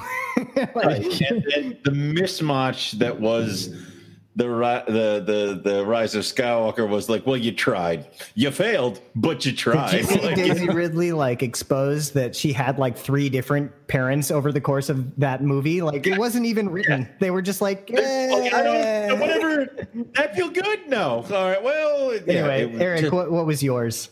What was yours? Phantom Menace. Okay. The one you hated or liked? Hated. Okay. Hisa no Nabu. No, well, that's. Well, I think, I don't know. I couldn't get I know it was the setup movie, and you have to sort of have that setup movie, but I don't know. Maybe it was because it was the first Star Wars that didn't have the characters that I was used to. That could be my, you know what I mean? Right. I mean, that could be part of it. Now I just couldn't stand the way that little kid acted, man. Come on, man. Are you part of my anger towards part of my anger towards the prequel, but they kept jamming old characters in there. Where I'm like, give me new people to care about. Chewbacca was there. No, he wasn't. Now, would you agree though, Eric, with that in mind? And I hear you. Would you agree that Liam Neeson and Ewan McGregor were the bright spots. They tried so hard. Yes. Yeah. That Obi-Wan, the prequels Obi-Wan is. Yeah. Yeah. I'm with the I think for me it was the mix of the Jar Jar Binks thing and the the whole, I guess if I'm being honest about my thoughts as I'm thinking about it, it's probably because there was no Han Solo, there was no, like just Star Wars is what I'm used to. And I guess because it went out of order that way. So did you like Solo? Yeah, I loved it. Okay, Yeah, I like all Solo. right. It was a good movie. It got a lot of hate because of The Last Jedi. No, but then The Mandalorian is out, and I absolutely love it. And that's there's great. and there's all new characters, and they're giving me all this shit to care about because there's like, here's a new person. Isn't he cool? Yes, he is. I would like to watch more. It finally plugged back into world building, because you can say what you will about George Lucas's dialogue writing abilities. The prequels kicked ass in world building. Yeah. Yeah. But and the idea, see, this is where I think probably me and Nick have a different perspective, is like, there wasn't anything like that.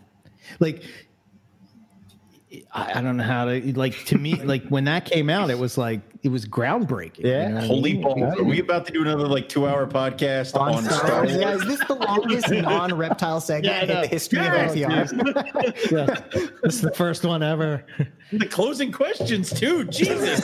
You're going to have to add in that Star Wars question, Owen. It takes us into a whole nother we go. I hope that was okay, guys. Sorry. Oh, no, that's fine. I love it. Cool. That's great.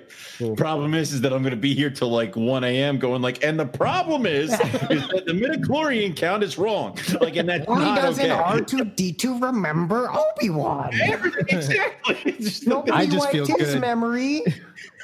No, they didn't.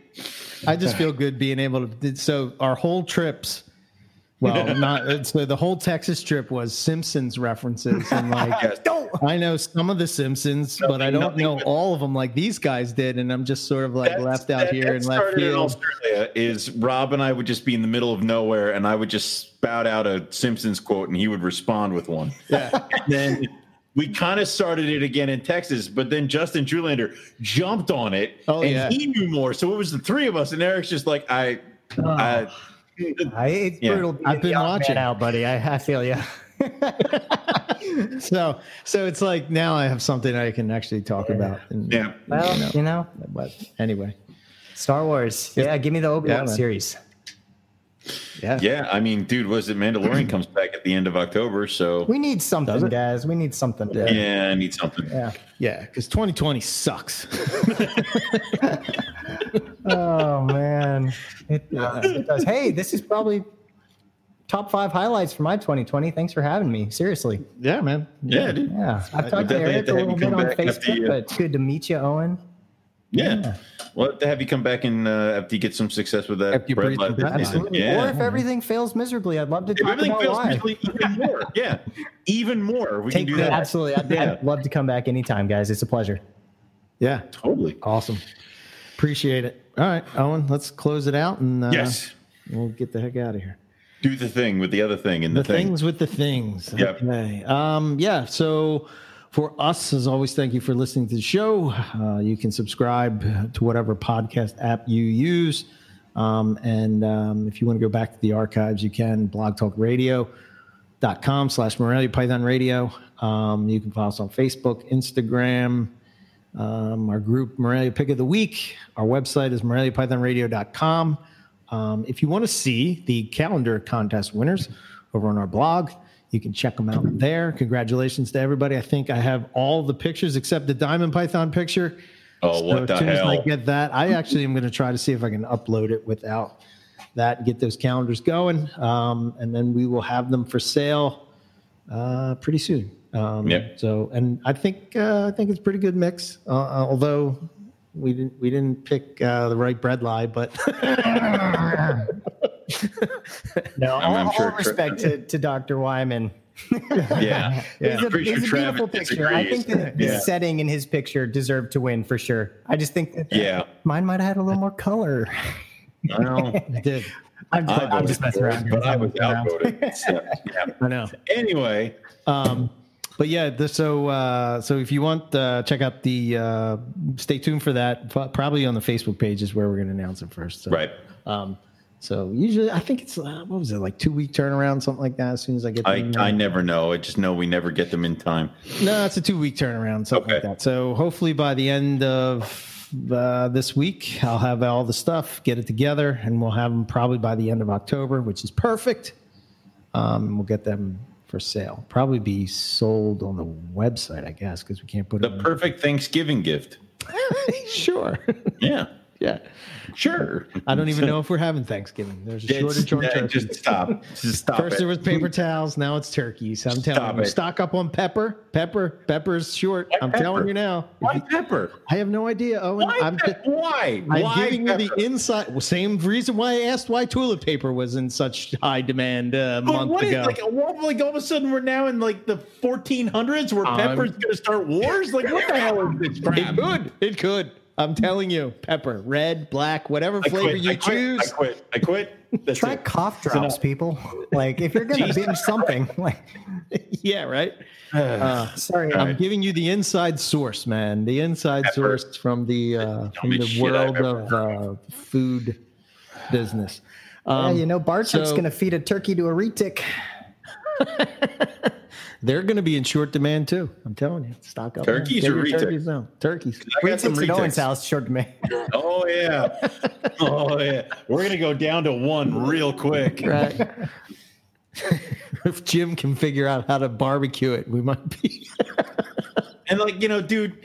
The thing breaks the glass, and the noise was deafening. And if you remember correctly, he didn't hear it the last time he was here watching the animals. Good point, Owen. Are you serious? You better put that on the airing of grievances. I intend to.